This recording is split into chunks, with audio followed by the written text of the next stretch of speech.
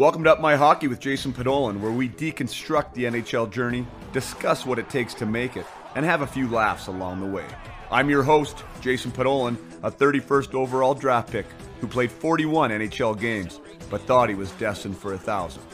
Learn from my story and those of my guests. This is a hockey podcast about reaching your potential. Welcome back to Up My Hockey with Jason Podolin. Today, we have on Bryan McCabe. Bryan McCabe is a name, if you're a hockey fan, that you should know, especially from the 90s and early 2000s, where Bryan played over 1,100 NHL regular season games, 56 playoff games. He played for the New York Islanders, where he was drafted 40th overall. Was their captain, named captain at 22 years old of that franchise. He got traded to Vancouver in a deal with Todd Bertuzzi for Trevor Linden, a really big trade. He was also part of the deal to Chicago that brought over the draft pick that allowed Brian Burke to select the Twins 2 and 3 in that year's draft. He was also a Toronto Maple Leaf, where he really blossomed as a player, stepped into his own.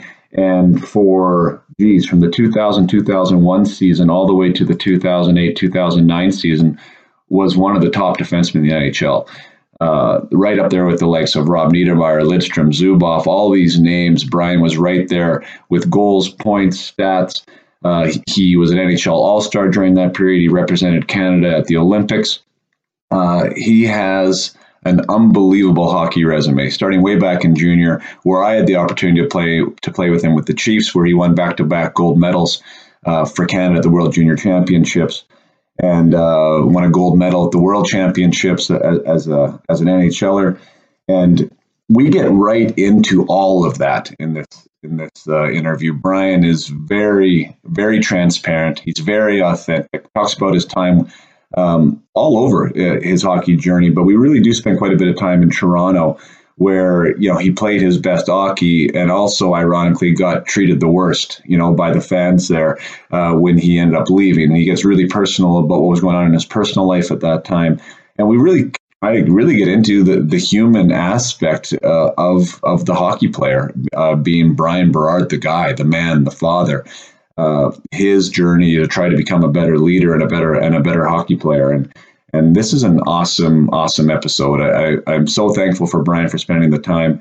Not to mention that Bryan is now the director of player development for the Florida Panthers. And we get into that, how his time in the game and who he learned from and mentored from and what he's thought to be right and how he's doing that now with prospects of the Panther organization to help them become Florida Panthers in the future. So this man is well worth listening to. I had a great time reconnecting with Bryan. We were good buddies back in the Spokane days, and it was awesome to reconnect with him here. So I know you're going to love this interview. There's so much good stuff in it. And without further ado, I bring you Bryan McCabe.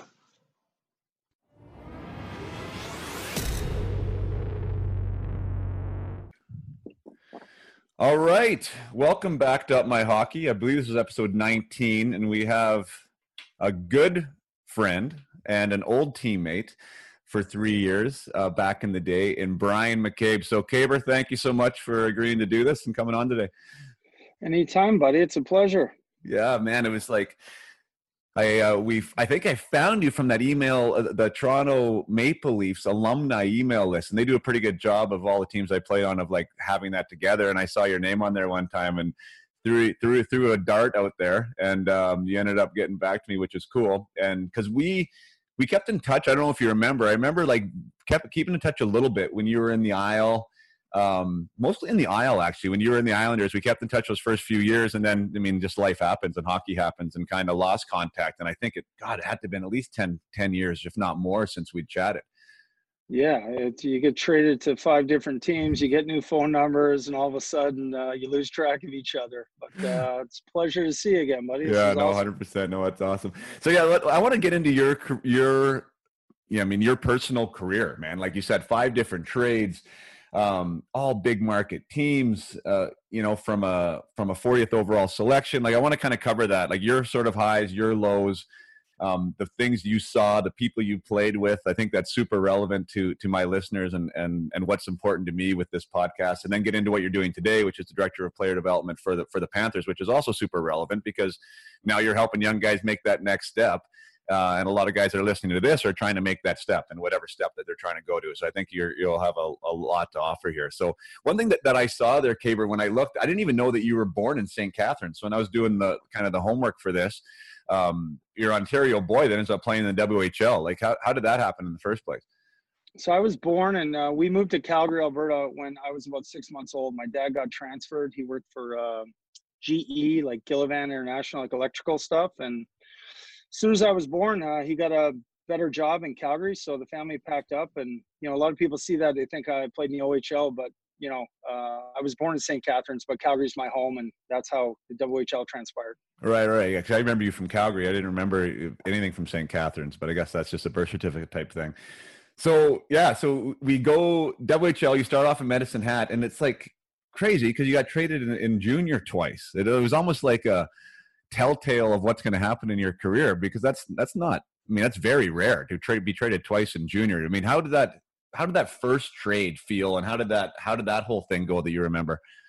It was shocking. The first trade, I was devastated. I went to Medicine Hat as a 16-year-old, had a really good rookie year, and was in my draft year as a 17-year-old. And our team wasn't doing as expected in Medicine Hat, and I was actually playing forward at the time, which was odd, back on forward. And I just remember getting a call in. It was a huge trade too. I think it was like 5 for 5, was it, or 4 for 4? Like 8 or 10 players involved in the trade.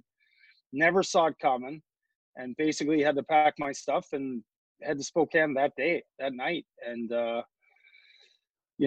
spent a lot of time there. Obviously, played 2.5 years there with you and Spoke. And then, obviously a lot of guys get traded their last year junior for the playoff stretch or whatever, and ended up finishing the career in Brandon and Memorial Cup run and all that stuff. But, the bulk of my career was spent with you and Spoke, and they were great years for sure. Right.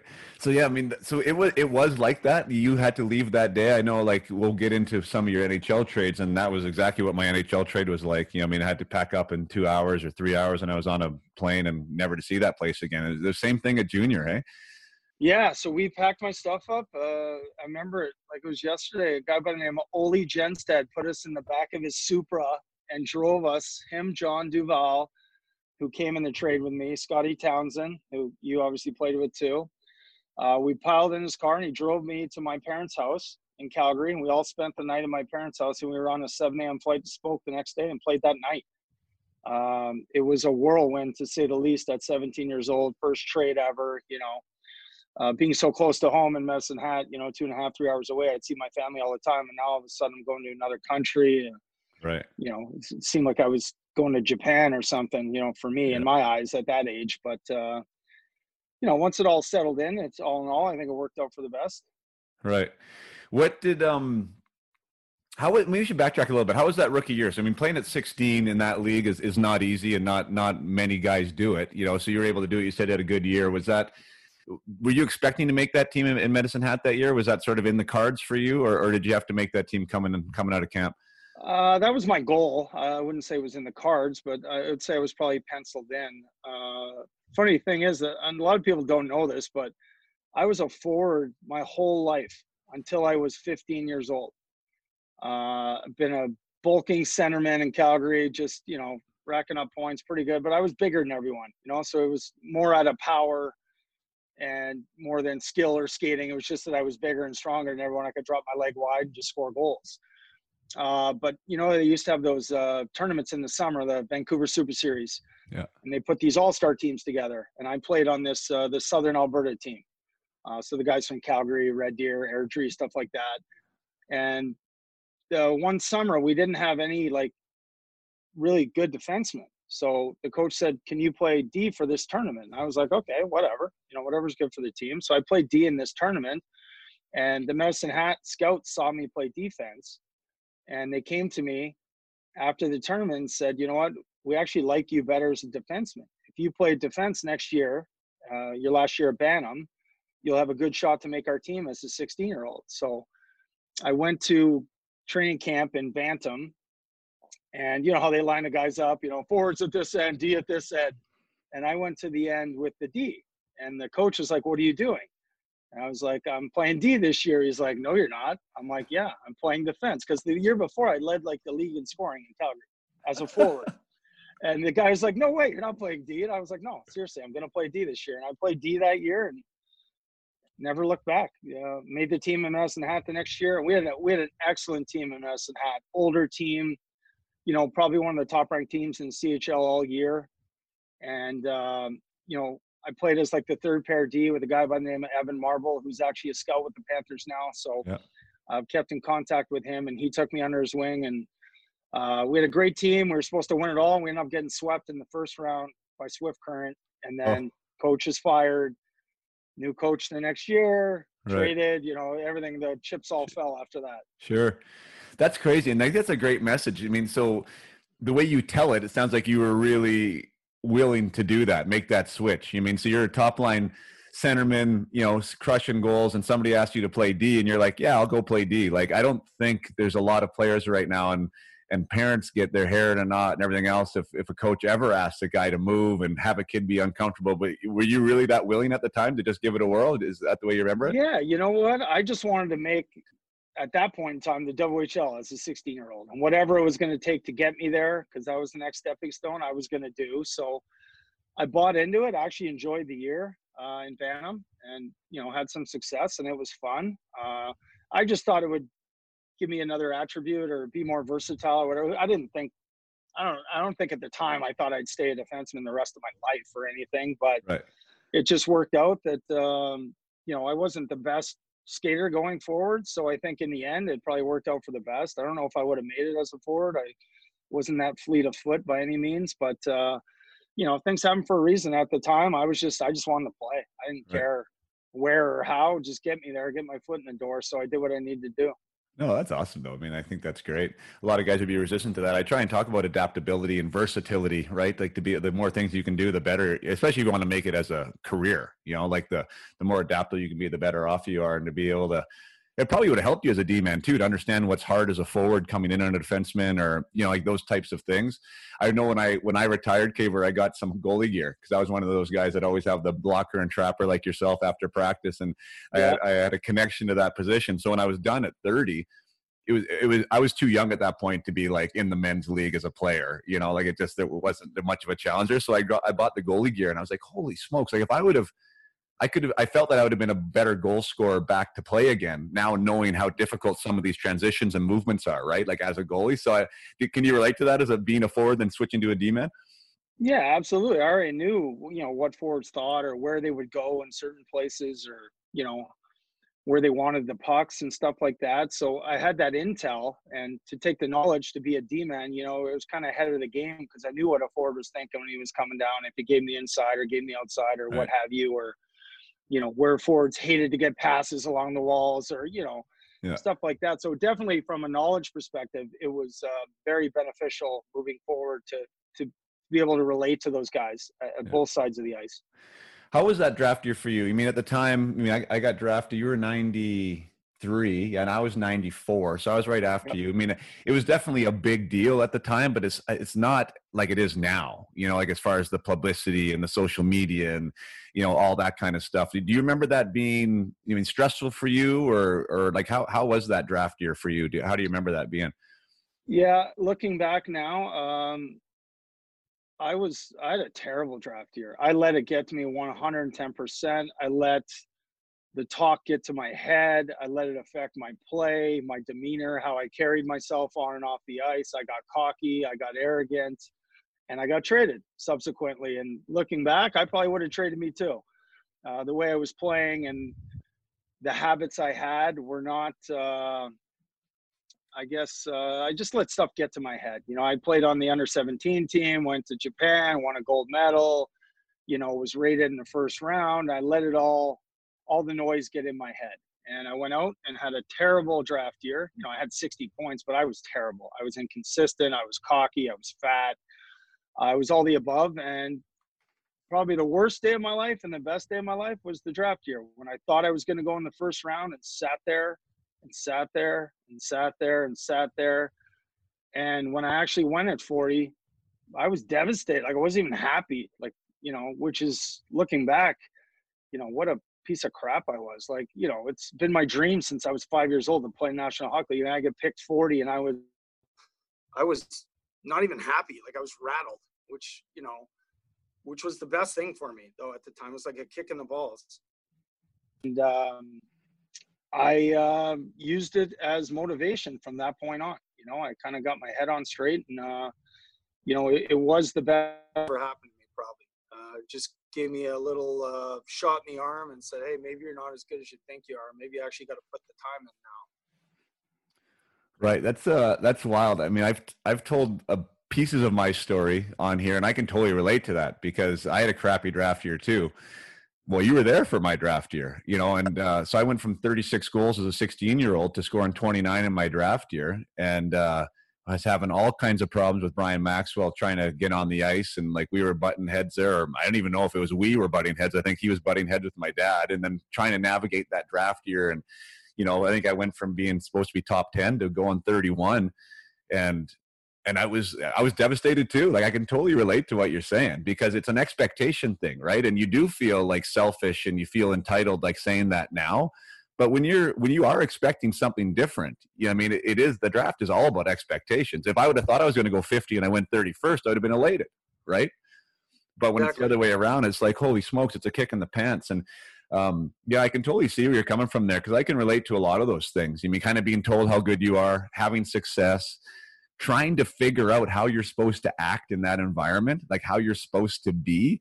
Because I think we get in our own heads and you stop just being a hockey player. You start becoming something else. And I'm not sure I was ever great at figuring that out, to be honest, at the end of the day, right? Like how to navigate that world. But it was an interesting scenario. I can hear you. So you went 40. How was Brian? I mentioned Maxi. What were your thoughts and memories of playing under him for the 2.5 years or 2 years that you were there? Well, I'll tell you what. All right, with all the stuff that's going on nowadays, with all this tough love, and you know, coaches getting obviously held accountable for some of their actions, which by all means, some of the stuff that I've been hearing is offside and stuff, but I would not have made the NHL without Brian Maxwell scaring the crap out of me every day for 2 years. I'm telling you right now, there's no way. That guy leaned on me hard and maybe at times went overboard, but he taught me what it took to be a pro and what, more importantly, what made me tick as a player and made me have my best games, which is half the battle for these kids coming up, you know. For certain guys, it's their speed or skill that, you know, when you look back and when you had like success or good games, you know, a lot of guys don't reflect on it when it's happening. You just kind of enjoy the moment. You know, you only reflect on it when you've had a stretch where you played like crap for 2 weeks and you're like, what's going on? But no one ever looks inside themselves when they had a 5-point night or something. You know, why did I have that 5-point night? But looking back, Maxi instilled in me at an early age what made my game go was, for me, myself, was I had to play like a prick and I had to have a burr up my butt to start a game. That's what made me tick, whether it was a hit or a fight or whatever.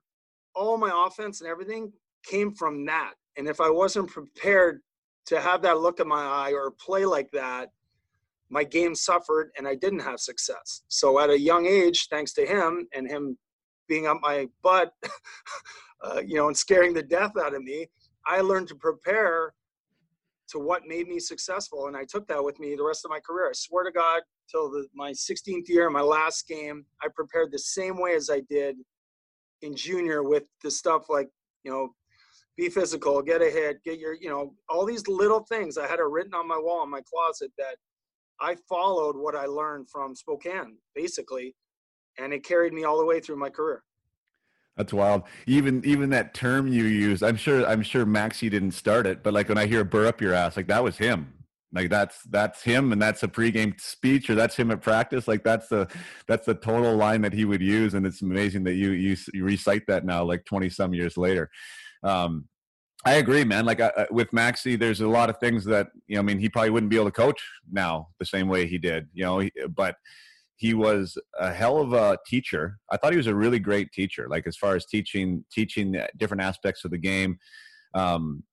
He definitely wanted us to do well. He had one way of doing it, he didn't know any other way to do it. And like he needed to figure that out. But he definitely wanted the best of his players. I mean, that was his motivation. He was trying to make you good. And I find it interesting too, because you obviously resonated with him because that was the way he played too, right? Like he had to have a burr up his ass, and you now needing that burr up your ass to play well. Like he got that.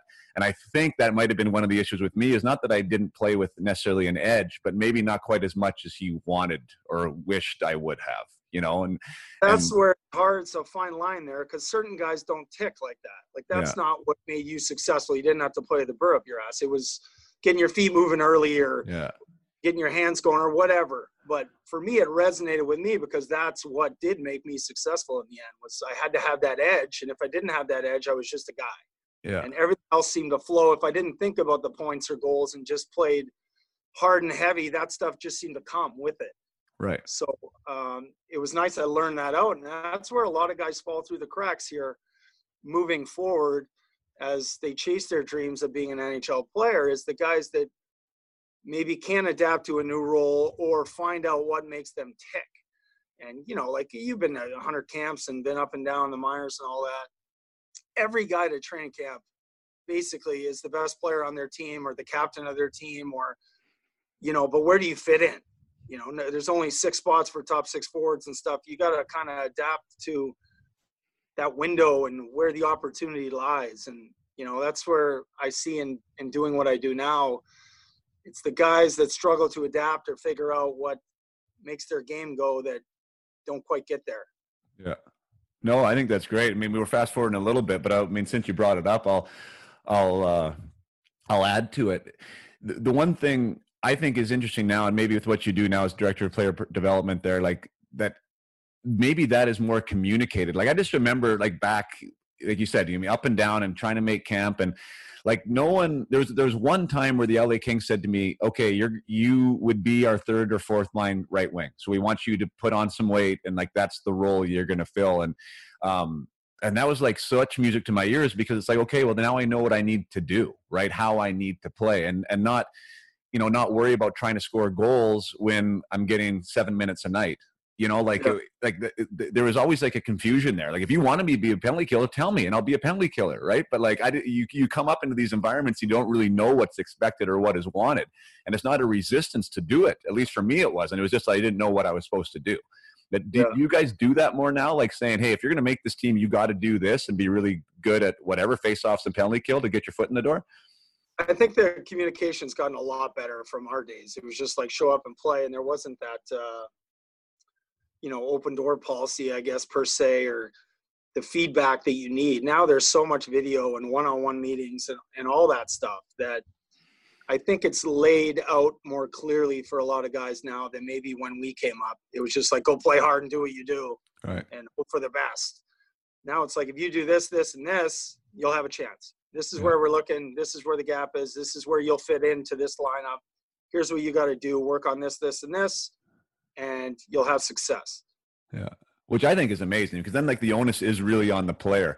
And, on a personal level, I mean, I'm totally accountable to wherever my career ended up and how it worked out. But it would have been like, I would have loved to have used my speed and my size and like filled that spot on a 3rd or 4th line role for however long it would have taken, right? To try and fill what I really wanted to do, which was maybe score goals at that league. Right. But it was never presented that way. So it wasn't, like I said, it wasn't a resistance. It was just an inability to like really live into that role. Right.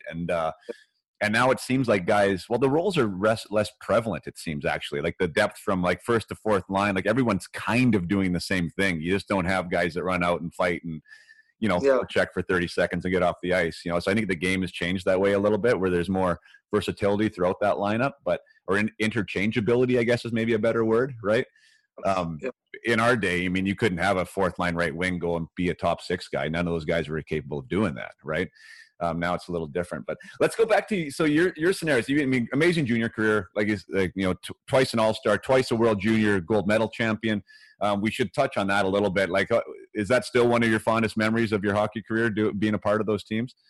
Absolutely. I know you got a chance to do it too, and there's nothing like representing your country, especially at a young age in such a prestigious tournament. I got to do it in Canada too, which was, close to my hometown. We play games in Calgary, Edmonton, or Red Deer, so it was home games for me. All my family and friends there, playing in front of your country, and it was the year of the lockout too, so people were starved for hockey. Those are some of my best hockey memories. That team we had in '95, like in Red Deer and stuff. Oh my God, it was, I think 90% of the guys played in the NHL. It was crazy. Yeah. And the fact that we ran the table, and some of those friendships I still have to this day. With guys on that team, it was special. It was really special to do it at home. It was special to do it a second year. Like the first year I made the team as a 7th, played sparingly. Still a fabulous experience to win a gold medal overseas, represent your country, but to get to do it again and be a bigger part of it, wear a letter, just run the table at home and win a gold medal in your hometown. And it was spectacular. I still love those. Yeah, we had a reunion there 2 years ago at the World Juniors. They did a reunion thing when it was in Vancouver. Yeah. It was awesome. Like just to see the guys again and tell the stories, and it was a blast, man. It was a lot of fun. Yeah, that team was special. I actually interviewed Wade Redden a little while ago, and he was on that team with you. And there was something special about that year with the lockout. All the NHL players that were available were there in Canada, sold out barns, like just electric atmosphere. And to be able to bring it home was super cool. And it's funny, anytime I talk to guys that have done that, meaning like win a gold medal, and not even like of the level maybe of that year, right? Like, which was a really special year. It still is like this pinnacle moment, unless you've like won an Olympic gold or won a Stanley Cup or something, right? Because it's hard to win, and you do that on that level for your country. It's a pretty big deal. I know you won gold there again in the World Championships. Is that as special in your mind, or is there a different feeling to that?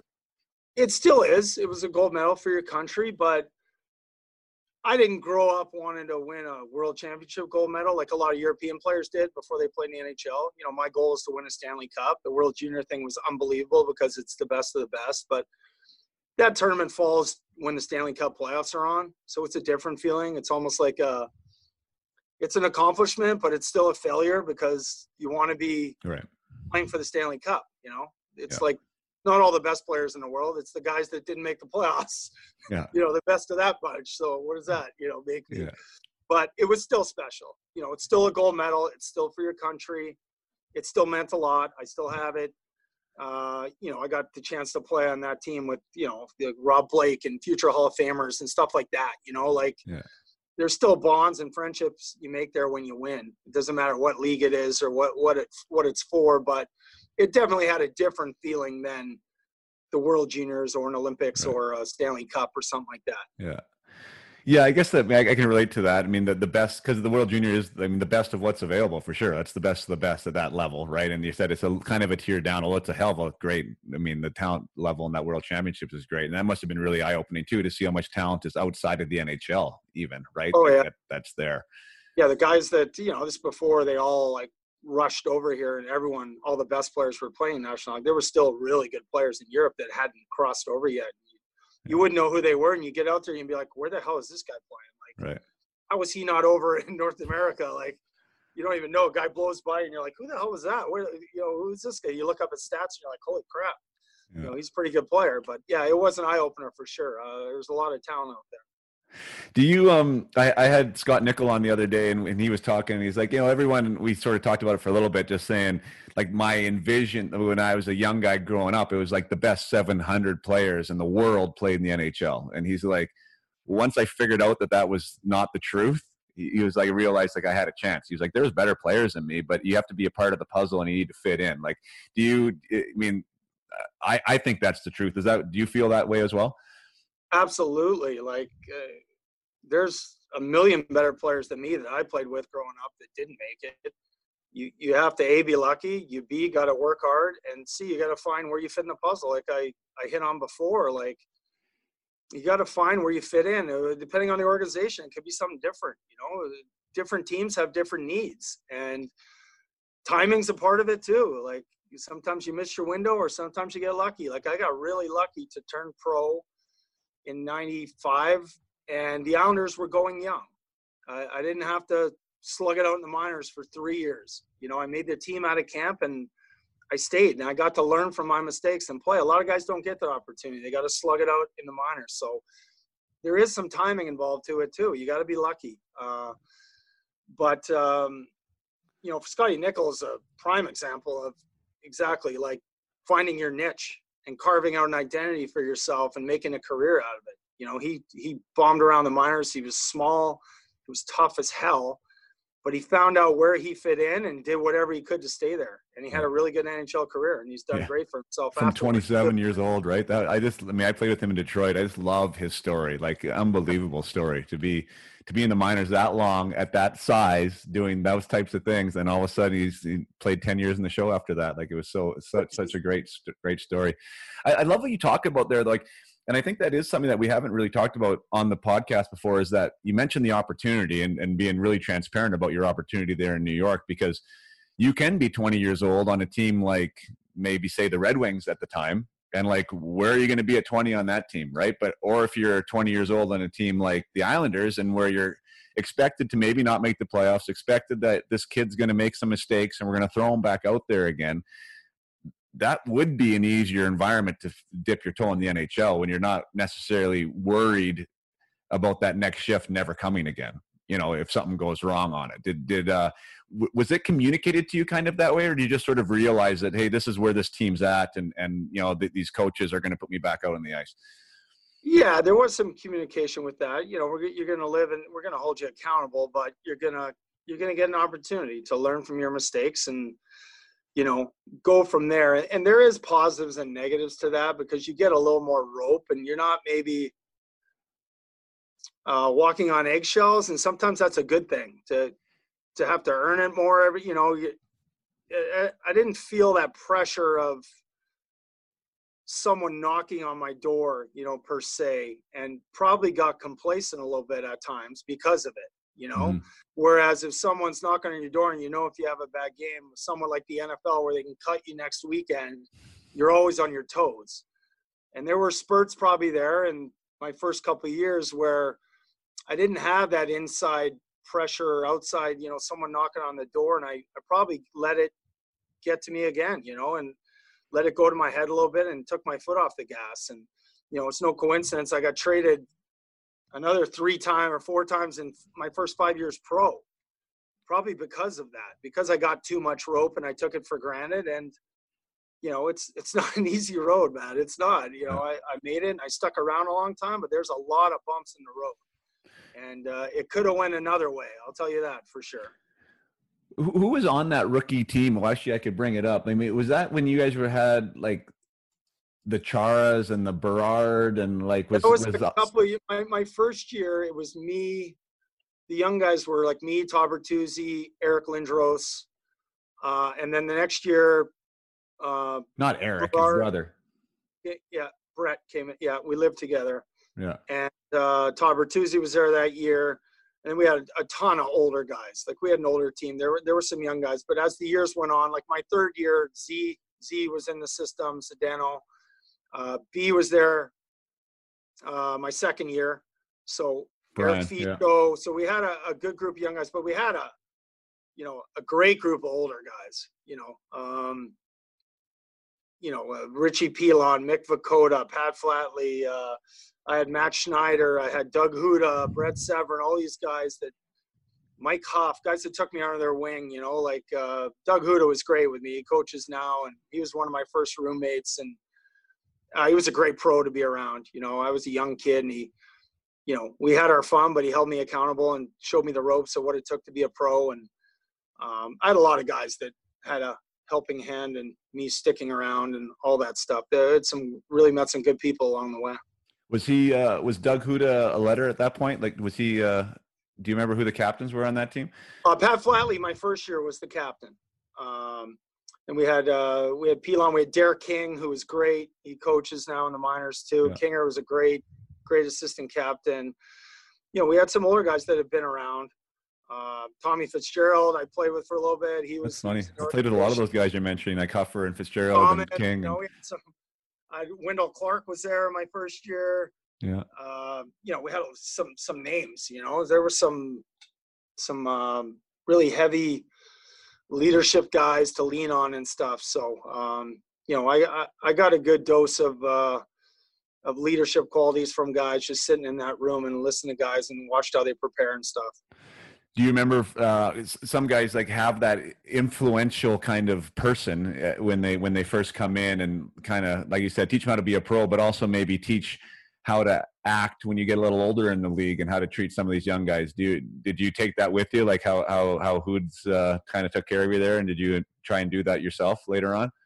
Absolutely. Like I took from Hoods and all these guys, Brent Severn and Chief and Mick and Stevie. I remember, I say this at my development camp every year, and you know how this is. We run a development camp. You finally get to bring all your prospects in, and I'm not, at least in my opinion, development camps, it's in June or July. I'm not there to bag guys. You're not supposed to be peaking in June or July. It's more about teaching them what it takes to be a pro and how to get there and how to stay there. And, all the little things, never mind on the ice, the stuff that goes into maturing and preparing and, giving yourself the best opportunity. And, I think you probably felt the same way when you go to first camp. All you want to do is fit in. You're an 18-year-old kid and you're sitting in your stall and you don't know a soul and you're looking around the room and you got, Wendell Clark and all these guys there, and you just want someone to talk to you or take you out to lunch or something. I remember Steve Thomas took me for lunch my first camp and just made me feel like, okay, he took me out, had a beer, had lunch, and I wasn't like a shunned rookie, and I remember that stuck with me. And I made a point of that, like literally every camp that I was at when I had made it, I would always take a group of the young guys and either take them for lunch or take them to dinner. The worst thing is when you're a kid and you go to training camp and you're on the road for 2 weeks and you get a roommate that just chucks his bag in the room and you're left there sitting there on the edge of your bed. Like, what do I do? Yeah. So I always made a point, whoever I got hooked up with at camp or whatever, wherever I went, they went. I always took them to dinner, lunch, anything. Like, you got to show them, and make them feel like part of the group. I was never into that hazing crap and, pack my bag rookie. I was always the outgoing guy that, I was in those shoes. And you just want to feel like part of it. You want to feel like, you're part of it and guys like you and, bring you under their wing. So I always try to take that with me, and I still try to express that to these guys now. If you see a guy sitting by himself, don't, take him to lunch with you. Don't leave a guy sitting in their room by themselves, So last thing you want to be is the guy sitting in your room, like, what's everyone doing? No one calls you or whatever. So right. That's something I still try to instill to this day that I learned from those older guys back at camps. Good for you, man. That makes such a big difference. I mean, that was – and Ty Domi did nothing mean to me. He wasn't rude, but he was my roommate on the road when I got traded to Toronto. And yeah, I mean, he was nice, but it wasn't like, it definitely wasn't, hey, Pods, you want to come or go? It was like he'd come in, he'd check his phone and kind of he'd be off, and he was cordial, but it definitely didn't feel like a part of anything necessarily, right? And like you said, it's hard enough to navigate that environment, just as an athlete, right? How to perform on the ice, let alone trying to navigate the social consequences of what's going on outside of the rink, right? And fitting into a team and with your peers and being young in the room. And I mean, there's all these things that are kind of hurdles that you got to get over as a young guy, that some guys forget about when they get older because they've been there, and and some guys get comfortable or they don't care, or maybe they're just not wired that way either, right? I really no judgment there, but I can see how that would make a big difference if there is somebody in your room that's being accommodating and wants to go out with you.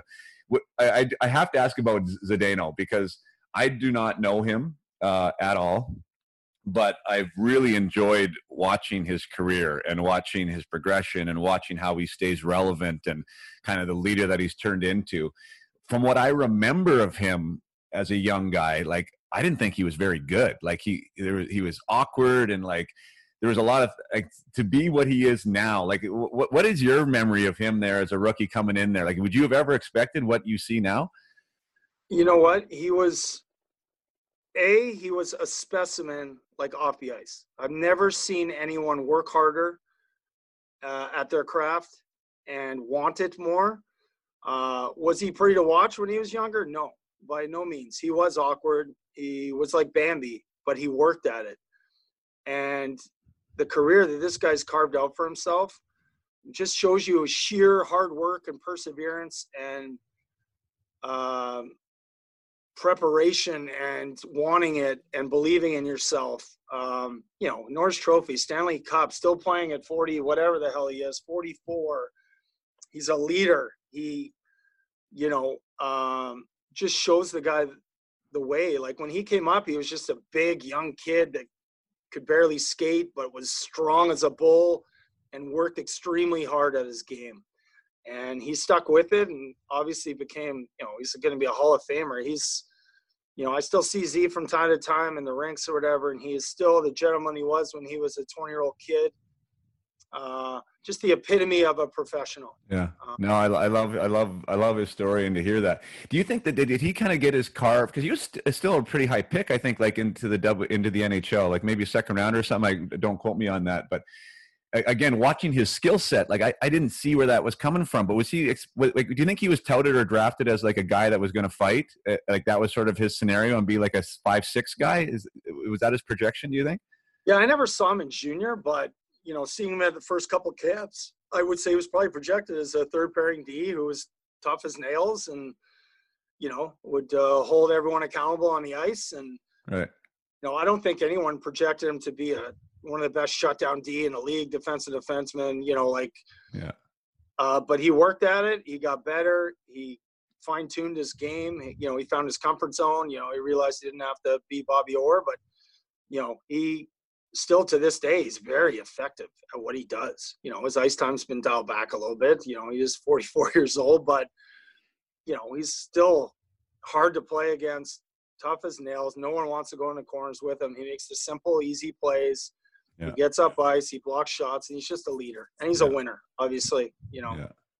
No, I love what they got going there, Boston. It's a hard team not to like. Yeah, I mean, I know the Toronto fans, and there's some people that listen to this, but I mean, that's just a good team. Like it's a good team. Like they got that going on there, and I've heard them talk about that too. Where we talked about the young guys already, like that some of these older guys, like the Bergerons and Charas and Marchands or whoever they may be, will get assigned like some of these younger guys that come in, almost as like an assignment. Like this is your guy, right? Like you make sure that he's comfortable and make him a part of things. And I mean that just tells you. I mean the bottom guy's got to feel as important as the top guy, or like he belongs, right? And I mean they've developed a way to do that there. Yeah. So that first trade, let's get into it. So you mean you're 3 years in? Have you guys made the playoffs at that point with the Islanders? Not even close. Not even close. Okay. Yeah. So that in and of itself, which you've experienced the playoffs later in your career and with different teams, but like I noticed that even from being involved in Detroit Red Wings camp and not being and being around the Florida Panthers. I went to the Stanley Cup final. I was a black ace on that team, but like. It's like two different leagues that you're in almost, like the teams that are competing and the teams that aren't. Like it's such a different feeling and such a different culture. And so you were in the NHL, an NHL player, played 3 seasons, hadn't experienced what the NHL playoffs was like, hadn't really experienced what it's like to be on a winner. And then now you get the call and you're going to Vancouver. What was that like, and going to a team that was a bit more competitive at that time? That trade was devastating. Like I had no idea it was coming. So I'm just starting my 3rd year. Mike Milbury calls me in and names me captain. I'm 22 years old. I'm like, oh, awesome. I was jacked up, like 22 years old. I'm captain of the team. We got a good young team coming up. We start the season terribly. I put a ton of immense pressure on myself trying to be that guy at that age. Probably wasn't ready for it and internalized it all, and my game suffered. I was not very good. Just from me putting so much pressure on myself, thinking I was the captain, I had to be something more than I was. Yeah. And my game suffered terribly. I had a horrible season. That being said, though, I don't think it warranted a trade at that point, but, the bottom line is winning. I thought when I got named captain, I was going to be a lifer there. Right. And all of a sudden, I literally had just flown like 4 of my best friends down from Calgary. for like Thursday to Monday. You know, we had a game on Thursday and Saturday. Come hang out in New York. Let's hang out. We play Thursday night. Take the boys for some beers. Phone rings the next day after practice. My buddy answers it, and he's like, "It's Mike Milbury." My first thought was, "Oh crap, someone saw us out last night. I'm in trouble again." You know, like, well, I busted again. You know, Yeah. boys are out. Pick up the phone. He's like, "We trade you to Vancouver. You're on an 8:00 flight tonight. Basically, thanks for your time."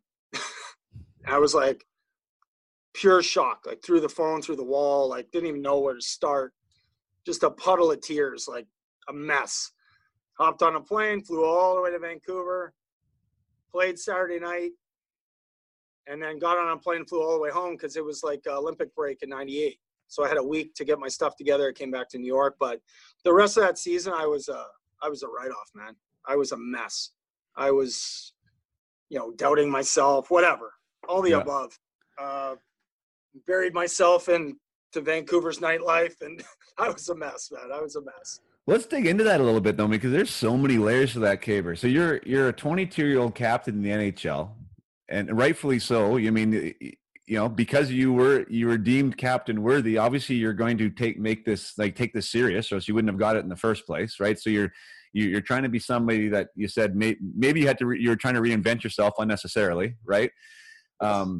And of course, all the signs are pointing to like being a long-time Islander at that point. You've already played 3 years, and you're the captain at 22. I could imagine what was going on in your head. And then Mike Milbury calls, which I'm sure you have some amazing Mike Milbury stories from the ones I've heard. But was it like that was the same phone call I got getting traded from Florida at 20 years old? But I mean, I was a guy that was in the minors, and I was like, wow, that was a 1.5-minute call, and they just told me that I got traded. I would expect they would have given a little more respect to the captain, but it was just, see ya, thanks for your service, you're out. Literally, that was the gist of it. You're on an 8:00 flight tonight. Literally, like, thanks for your time. And me and Mike had a good relationship. Like, he's a hard ass, and he's done really well for himself. But, me and him, we had a good relationship. Hence, I was the captain. We had a good relationship. I don't know if he saw a little bit of himself the way he played, like in me or whatever, but we had a good relationship. He became GM there the first year that I had made the team when we drafted Wade Redden, then we traded for Berard and all that stuff. So he was hard on me, but we had a really good relationship. And, I just felt blindsided, because at no point did the thought ever cross my mind that I was going to get traded. I know that we weren't doing very well and stuff like that, but the thought had never crossed my mind. And to have it thrown at me and then have to go suit up in a different place, and it was just it was devastating. Like, you talk about mental health and stuff, like that wasn't even discussed back then, but I was a mess. Like, looking back now, like those next 3 months in Van, I was a disaster. Right. Like, it's amazing to me that I still figured it back out and hung around longer, because it could have went the other way. Very easy. Right. I could have been out of the league in a hurry. How did that go for you? So, I mean, you sent, because Linden came back in that trade, and Bertuzzi. So, I mean, that was a big trade. You were the captain. Linden was the captain at that time too, right? So these two teams traded captains. Yeah, basically. Yeah, but that's when Mess came in there, and they kind of. They were kind of moving them. They kind of were pushing Trevor out. Mess was captain, and, so it was a and to have to come in. Obviously we could trade it, but Trevor Linden's an icon in Vancouver, rightfully so, and then we could trade it for him. So all of a sudden, people may dislike you just to start with because you got traded for, an icon and, one of the Vancouver legends. So it wasn't easy to step into that, right. Obviously. And then, we had Keane in there. We had a spectacular team, but they had made like 100 trades. Like, it was, I think when I got there, we had 10 new guys, like in a hotel, like literally. Mike had just pulled the trigger and traded like everyone. And on paper, our team was like ridiculous. But we were like 15 points out of the playoffs. It's amazing to me how bad that team was with the amount of talent we had on it. It was crazy. Right. How was you mentioned being a mess or a puddle, and we don't have to get into specifics of what that means. You said you're going out a little bit and you're having a hard time dealing with it. Was there anyone around you then, like as far as like the team, was like a coach talking to you, or like was anyone helping you through that, or did you just feel that you were kind of on your own with it? I internalized it, I'm sure. But, the coaches were great. We had great assistant coaches with Mike. It was Stan Schmiel, who's with the Canucks. He was awesome. And Glenn Hanlon, who used to play there too. They were great assistant coaches and good guys. But the organization was kind of a mess at that point. Like, they made a ton of trades. You know, Mike was Mike. I liked Mike. You know, he's a strong, brash personality, but we got along really well. If you played hard for him and, you know, and stood up for yourself, he liked you. So, you know, we got along fine. I think we had a FU fight one of the first couple of weeks I was there, and then he liked me after that. So I played a lot and stuff like that. But we had a young team too, so we were all kind of going through it together. And, you know, Mess was great, but he was winding down, you know. So, and we didn't have a good team, so it was like we were out of the playoffs, and there was really no direction, you know. Like, there was really nothing to play for. It was a tough situation to be in. I've heard two different stories with Mark, and I don't know what you want to get into or not, but like I've talked to guys that think that he was like what is kind of portrayed in the media as this like one of the best captains to ever grace professional sports, and I've talked to other guys that have said honestly almost the exact opposite. And to me, that just blows my mind, like how there can be that type of contrary opinion about somebody like that. Do you have a stake in the ground with either side there that you'd want to talk about? Well, you know, I can't comment on the Mess that won 6 cups previous to me playing with him. Obviously, he's one of the best players ever, a legend in the game, played on some great teams, but also went to New York and built a team around himself and won a cup for an organization that hadn't won a cup in whatever amount of years. But like I said, his career was winding down. I don't think I got a glimpse of the Mark Messier that you saw in the 90s or the early 90s. You know what I'm saying? Yeah. So it's unfair to, you know, put a label on, because he played for so long that I only saw a blink of it the year and a half I was there. It was an honor to play with him. How many guys can say they play with the guy that won 6 cups? Sure. You know, come on, seriously. So he was definitely a leader. He did hold guys accountable and stuff, but I think our team was so dysfunctional in what was going on with all the trades, and there was no like unity, that there were so many new faces that it was hard to be a leader in that group too. It kind of, I got there and it was a mess. It was a mess. It was a mess. Which, I mean, kind of a short tenure there. Like you said, that first trade happened, you were still 22 years old, which is, third year. I mean, that's, people forget. I mean, try and look back when you're 50, like people listening, and what you were doing when you were 22, right? Like, to be a captain of an NHL team and get traded and have your life uprooted like that and have to deal with a new city and new players. And like, there's a lot to manage there to try and figure out. And then now you're going across the country again to Chicago. Like, were you more, I don't think you're ever ready for a trade, but was there talk of it this time, at least, that maybe you were on the block? Yeah, that one was a lot easier. So that summer after I got traded there, they cleaned house and they brought in Brian Burke to be GM and they brought in Mark Crawford to be coach. I had a contract dispute, so I missed the first 13 games or whatever. But played that year, had a pretty good year, reined myself back in. We had a good young team, really good young team, like moving forward. Eddie Jovanovski, Matthias Ohlund, Marcus Naslund, Todd Bertuzzi, all these guys coming up. So a good young team. But that summer in my exit meeting with Berkey, he called me in and he was totally upfront and honest with me and said, if you make it through this summer, you're going to be here a long time. So he kind of had laid the groundwork that maybe something's in the works here. And obviously that turned out to be the summer that he made the big trade for the Sedin twins. Yeah. So he called me a week before the draft and said, hey, we got something in the works. The odds are pretty good you're going to get traded. And then he called me the night before the draft and said, you're getting traded. So there was a great line of communication. I have the utmost respect for Berkey and how he handled it. As a player, you just want to be told the truth. Whether it's good or bad, you don't want to be left in the dark and blindsided, kind of like my first trade. Yeah. And Berkey was awesome about that. He kept me in a loop the whole way. I knew it was happening. It's still not easy to get traded, but it's a lot easier when you know what's coming. And, the rest is history. I think the trade worked out pretty damn well for them, obviously, getting the City brothers and the careers that they had. Well, and not to mention it's easier when you're not in the middle of a season, right? Like, Yeah. like that's a massive difference too. So how lay that one out for me. So you were a part of them being able to draft the Sedins back to back? So I got traded for, I guess it's the third overall pick or whatever. So I went to Chicago for their draft pick, and they ended up taking the Sedins 2 and 3. Oh, And, wow. yeah, so it's a pretty big trade to be a part of. Obviously, those guys are going to be in the Hall of Fame one day and had prestigious careers. To go the other way in that trade, looking back, it's an honor.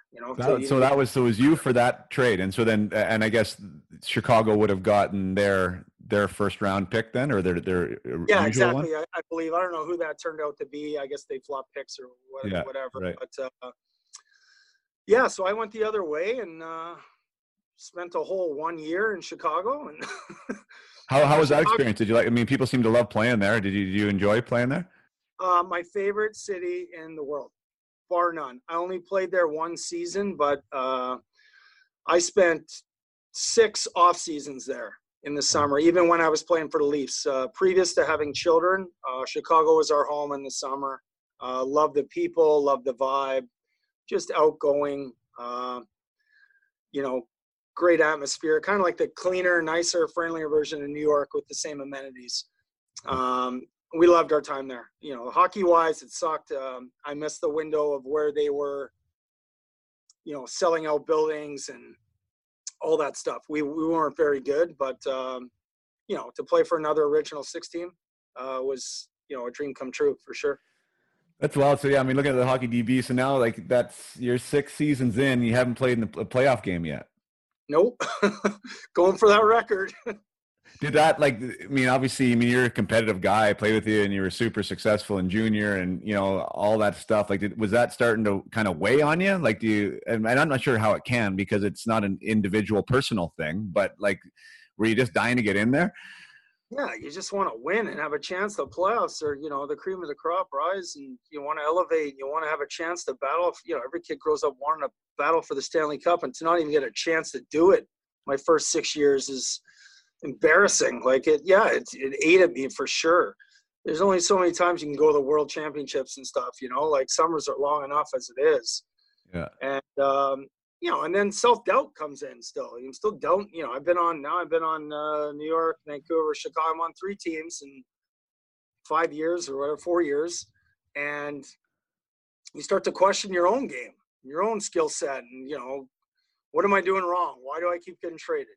Why do these people not like me? What can I fix? What do I need to do to stick in one place for a while? How do I win? All this stuff. It eats at you for sure. Yep. At that point, had you said previous to kids, were you with your wife at this time, or were you taking these trades and moving around solo? So we dated, and my wife moved in with me in December of '99 when she got her master's degree from ASU. So she was party to the Chicago trade. Gotcha. We were in Vancouver. That was her first actual trade being a part of. She was ecstatic because moving to Vancouver, coming from New York, never been in Canada, was a real tough transition for her. And you know how the hockey world can be, stepping into a wives' room and what may have you, and not being able to work because she was American and she's a go-getter. She's getting her doctorate degree right now. She's still working, and to come to Canada and give up what she had just done, being a teacher, having a master's degree, not being able to do anything with it was hard on her, to say the least. I'm going on road trips and she's trapped in a 1-bedroom in Vancouver with no friends and nothing to do. It's not easy on the girls for sure. So we started '99. We started living together. Right. Because I've thought about that. My whole career, I didn't have a serious girlfriend and definitely no kids, right? And I couldn't imagine doing that with family in tow and kids in school and minor hockey and all the stuff that comes with being a dad. It even adds more complexity to it. We end up in Toronto, and what amazing years there. And that whole scenario, I'd love to so Toronto. So you get traded again, and now you go to Toronto. And were you What were you excited to go there? You think that was going to be a good place? Yeah. So this is a good trade story for you, this one. So now it's getting like old hat for me to get traded. It's not bothering me anymore. So I go through training camp. Let me just rewind here. So that summer, this is a funny story. That summer, the year I held out in Vancouver, I signed a 2+1 deal. So the third year was a club option. So I got traded to Chicago. I play that season in my second year under that contract. That summer, it's a club option. They chose not to pick up my option and take me to arbitration, which I had never done before. So we go to arbitration, and you have to go sit in this meeting. And I don't know if you ever went through that, but it's a painful experience. So our lawyer, tell you how bad you are, essentially, right? Agent goes first, and by the end of the hour, you feel like, how have I not won a Norris Trophy, or why is my jersey not retired? And then the next hour, you're literally in tears, and you're like, how am I not in the East Coast League? Like, they just eat you down, like how bad you are.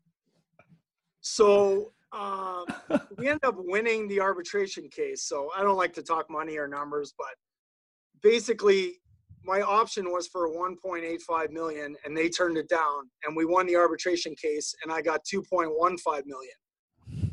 So that was like a kick in the nuts for the Blackhawk organization, the fact that now they're paying me more. Right.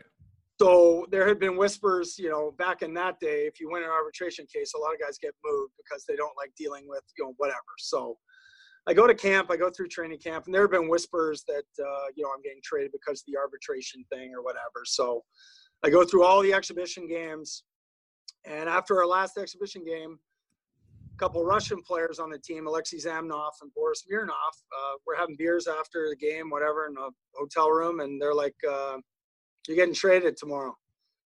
Like, we know Alexander Karpovtsev just called us, said he's getting traded to the Blackhawks. So they told me first that I was getting traded. This was the night before. So I was kind of prepared. I knew. So the next day the phone rings, and it's our new GM at the time was Mike Smith. They just fired Murph from Anaheim. And Mike Smith had taken over, who I do not have a relationship whatsoever, barely know the guy. He phones me up the next day. We're back in Chicago. I answer the phone, and it's Mike Smith, who I barely know. And he says, we've traded you. And I said, okay, where am I going? And he says, we traded you to Quebec. I'm like, excuse me? Quebec doesn't even have a team. Okay. Like, he was trying to be funny. Like, we have like this pre-existing relationship or something. Like, I thought it was the biggest dick move ever. Like, I don't know the guy. You're playing with, this is my life here. Right. And okay, where am I getting traded? Toronto. I just hung the phone up. That was it. So off to Toronto I go, early October. Was ecstatic to go to Toronto because I knew they'd been in the conference finals, playoff team. First time I'm actually going to a team that's not like rebuilding or, trying to get to the playoffs. This is an established team with the likes of Matt Sundin and so on. And I was ecstatic. Obviously, Toronto, everyone grows up in Canada watching the Maple Leafs on TV. So I couldn't have been happier and more excited to get to Toronto. That's awesome. And Mike Smith, like he was the GM in Toronto too at one point, correct? Yeah. Was that before then or after? I'm getting my timeline wrong. Before, I think. Okay. I think it's before, yeah. Yeah, I think it was before too, because Fletcher traded for me, and then Fletcher got fired that summer, which was really great for my career, and he came in, and yeah, he was a really different guy. And he was like a werewolf, and he was into like art and stuff. Yeah, I think we have the same memory of him because he didn't seem to want to get me into that lineup very quickly. So I didn't like him very much. He ended up trading me as well. But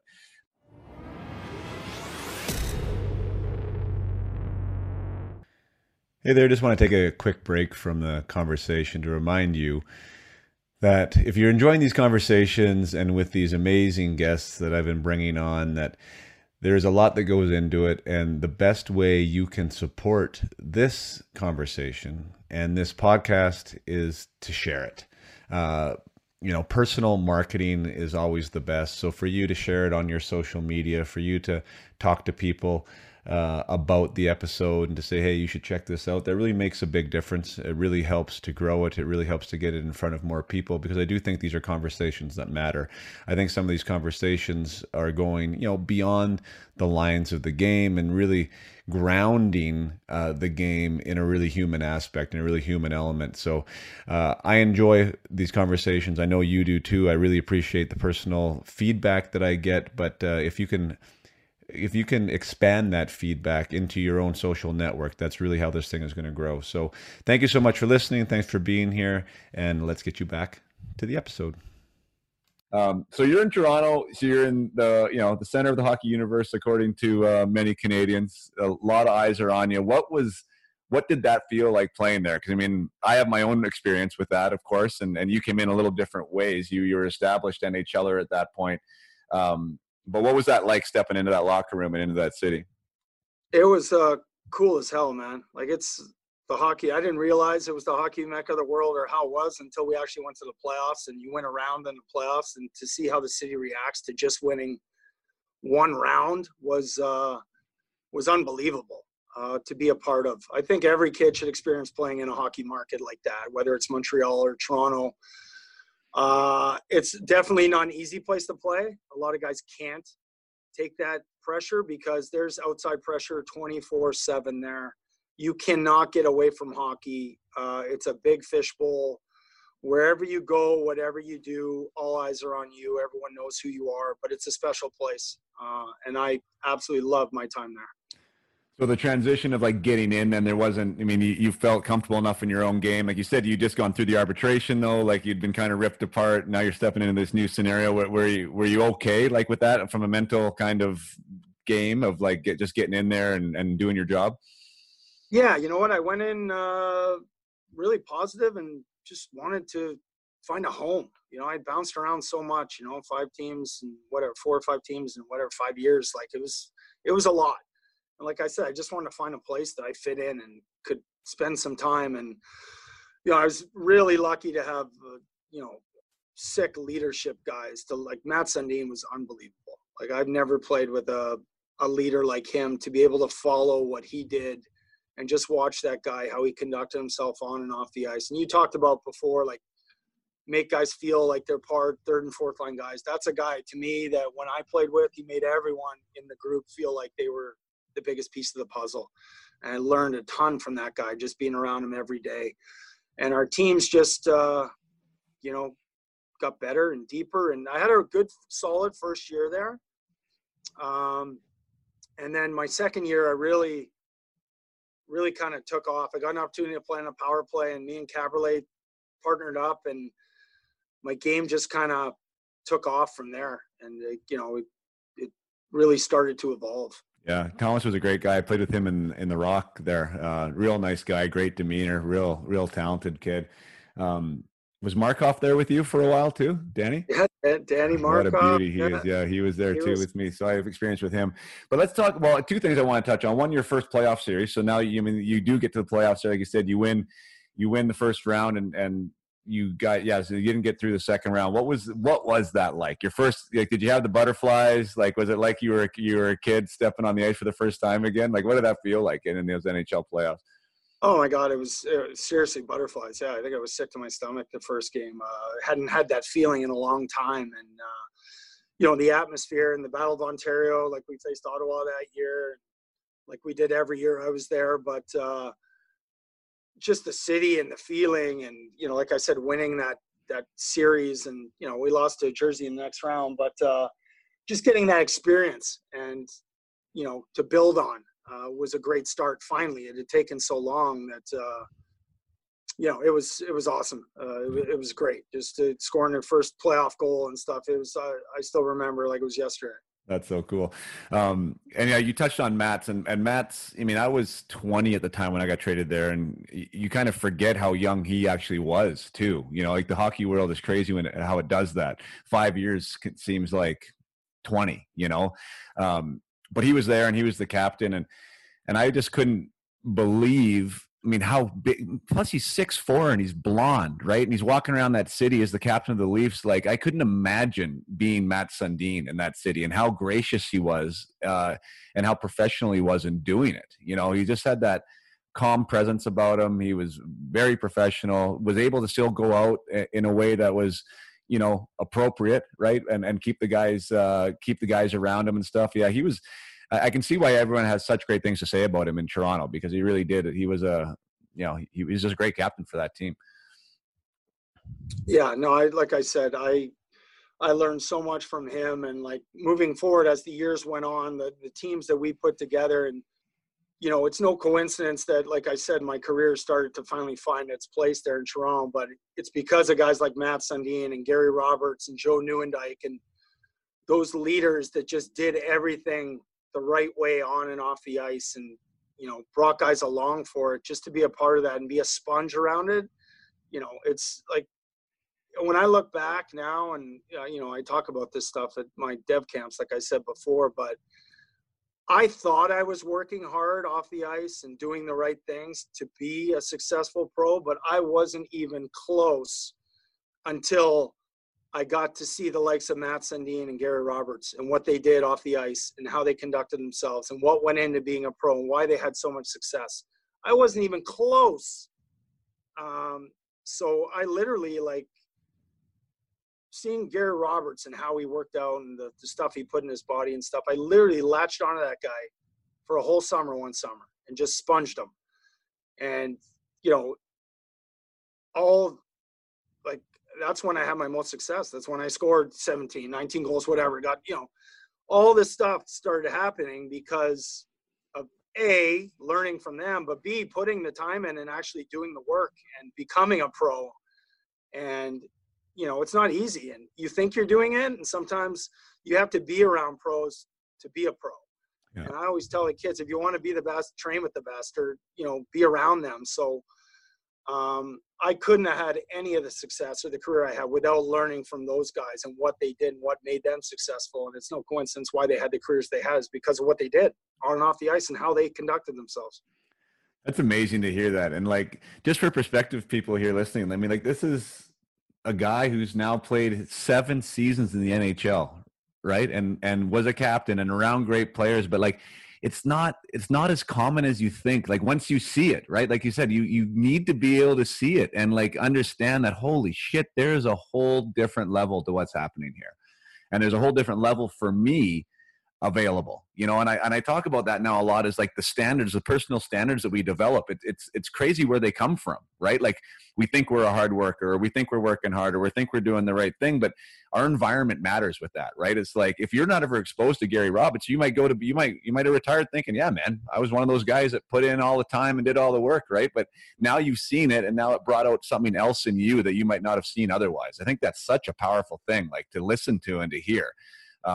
Because find it, right? Find that within you. And my God, I wish I found that guy too. Because I sounds like I was like you, right? I thought, yeah, fuck, I put in my work, right? I did a good job, but I was never really trying to scratch the ceiling on, you know, where Jason could get to, right? And it'd be fun to try and do that. And those guys, like you're talking about, bring out the best in everybody else, and that's why these teams have success. It's like, no, it's not a secret, right? Yeah, no, it's true. And I always tell these kids now, I'm like, you got to get out of here. The easy thing to do is go home every summer and be with your buddies and live at home and train with your mom, you know, whatever. Your mom cooks your meals and stuff. That's the easy thing to do. And I did that in my first few years. But then that one year I went to the World Championships with Rob Blake and got to play with him. And this guy's coming off a Norris Trophy. And I put myself out there to him, and he was such a nice guy and stuff. So that following summer, I up and moved to Manhattan Beach in California, and I trained with Rob Blake, Jeremy Roenick, Chris Chelios, and I got out of my comfort zone. I left home for the first time. I started chasing that thing. But even then, I got traded again. There were bumps in the road and stuff, and I didn't really find, you know, that level of preparation or what I needed until I met Robs and Matts and those guys, and they instilled it in me like that. Those years I had in Toronto and playing with Thomas Caberlet, who was one of the most underrated defensemen of all time, I think. Like, all the success I had is a direct result of playing with that guy for that long. Like, he was, I was the yang to his yin, like he could skate pucks and see the ice and make passes. And I was heavy and physical and could shoot the puck. It was like a perfect combination of stuff. And, I thrived on playing with him and playing with those guys and feeding off of them. But just the leadership qualities that those guys had off the ice and how they brought teams together and showed guys the way and said, jump on my back and I'll take you there type thing is just, the stuff legends are made of. Those guys were awesome. In your second year, you get see the 20 games. You got to the third round that year, I believe, if I recall correctly. What was that run like? And was it LA that year? Who did you guys? No, who did you lose to that year in the final? No, we lost to Carolina in like 3 or 4 overtime games in the conference final. But that was the year that we had. So we opened the playoffs against the Islanders and 7-game series. That was the hardest hockey and most physical series that I was ever involved in my career. It was death. They had that Steve Webb, Eric Cairns. Steve Webb was like literally killing people, putting people on stretchers every game in Nassau Coliseum. I've never seen it like it. It was crazy. And we got the crap beat out of us, man. I don't know how we got through it, but we did. We came through in 7 games. We lost Mats. We lost Tux along the way. Mike Pekka blew his ACL. That's when Tux hit him low. It was a fight to the death, and we won that. I don't know how, but we did. And then once again, we meet up with Ottawa, and they got a great team again, 100-plus points. They got Chara, Red, and, all these guys. And they faced their kryptonite again in the playoffs. And we took them 7 games, and we beat them again in 7. And then by the time we got to the third round, like Mats was out for this whole thing. He broke his wrist. And this was the year that Gary Roberts, he was like 38 years old, and he played like he was like 20 years old. Him and Alan McCauley were like, I'd never seen anything like it. That playoff series, Gary Roberts was like a man possessed. He was just killing people, scoring goals. Like, I've never seen anything like it. So we beat Ottawa in 7. And then by the time we got to Carolina, we were so gassed and so drained. And we were on the cusp of winning that series, and we lost 3 games in overtime, just heartbreakers. And Carolina ended up beating us in 6 or whatever. And they went on to Detroit won, or they went on to beat Detroit, or Detroit won, beat them in the final. But that was a great run, man. It was a lot of fun to be around. That was it was great hockey and a great experience, man. It was awesome. Do you find, like, as far as your memory looking back in your career now, like usually deep runs like really brings teams together and galvanizes them? Like, is that kind of where your sweet spot is as far as like your memory looking back of that group of guys and battling, getting through Islanders and doing those types of things? Yeah, that was as a team goes and doing what it needed to take to win, and guys stepping up when good players go down. You talk about depth and needing depth. Obviously, you need that to win Stanley Cups, and you need guys to step up and fill those roles. And we had a ton of guys that did that year. Danny Markov was on that team, like guys like him and Yuskevich, blocking shots, the little things like blocking shots with your face, like not even thinking twice about it. I know you played with him. The guy was like a crazy man. But I'm that, those guys, and that run and the camaraderie we had and the success we had was a lot of fun. But I'll tell you what, the one year that I really look at our teams that we had was the year before the lockout. So was that 04? Was that 03? Yeah, 03, 04. When we lost to Philly in overtime in game 6. That team that we had that year was on paper one of the best teams ever. Like, I don't know how we didn't win, whatever, have you. But the sad part is that whole team would have been together the next year for a full season. Like, we acquired Brian Leach that year. We had Owen Nolan. We had Newey, Robs, Eddie Belfour, Mats. Like, our team was stacked. And we ended up losing to Philly. Hard-fought series, lost in OT game 6 in the second round. And then the season was canceled the next year.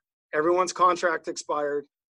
And the Leafs never made the playoffs for 10 years after that.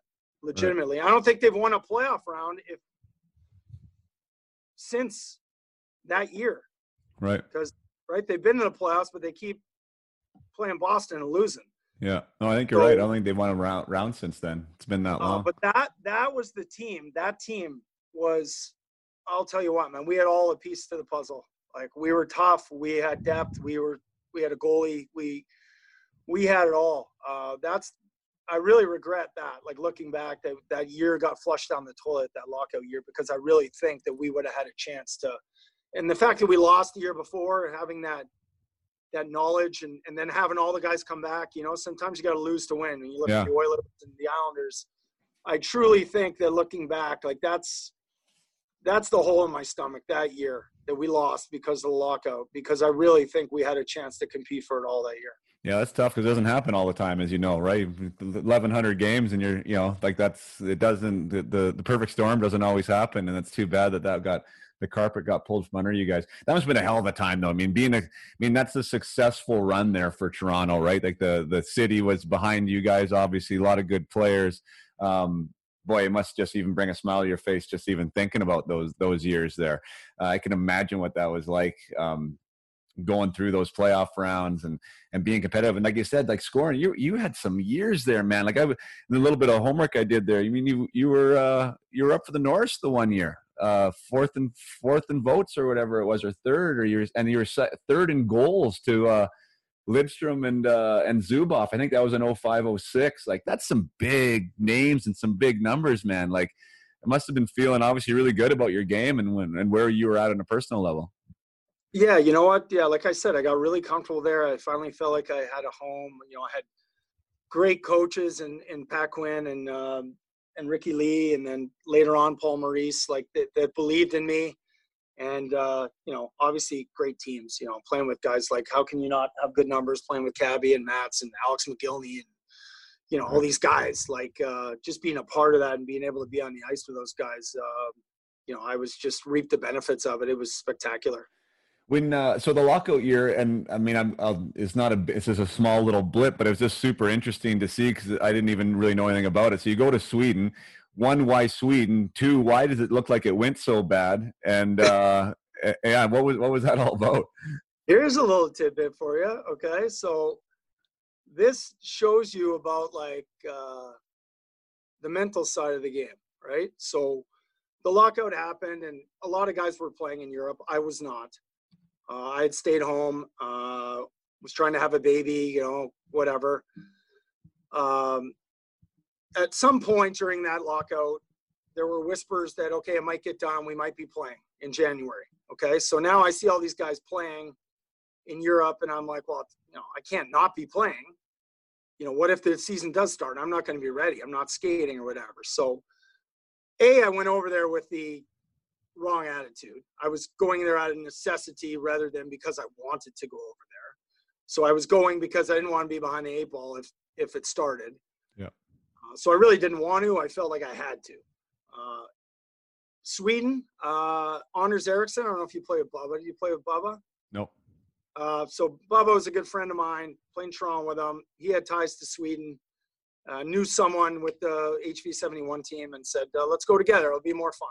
We go together, they'll take us both. Let's go play. Let's go get ready. I was like, all right, whatever. Let's go. So went over there. Totally different game.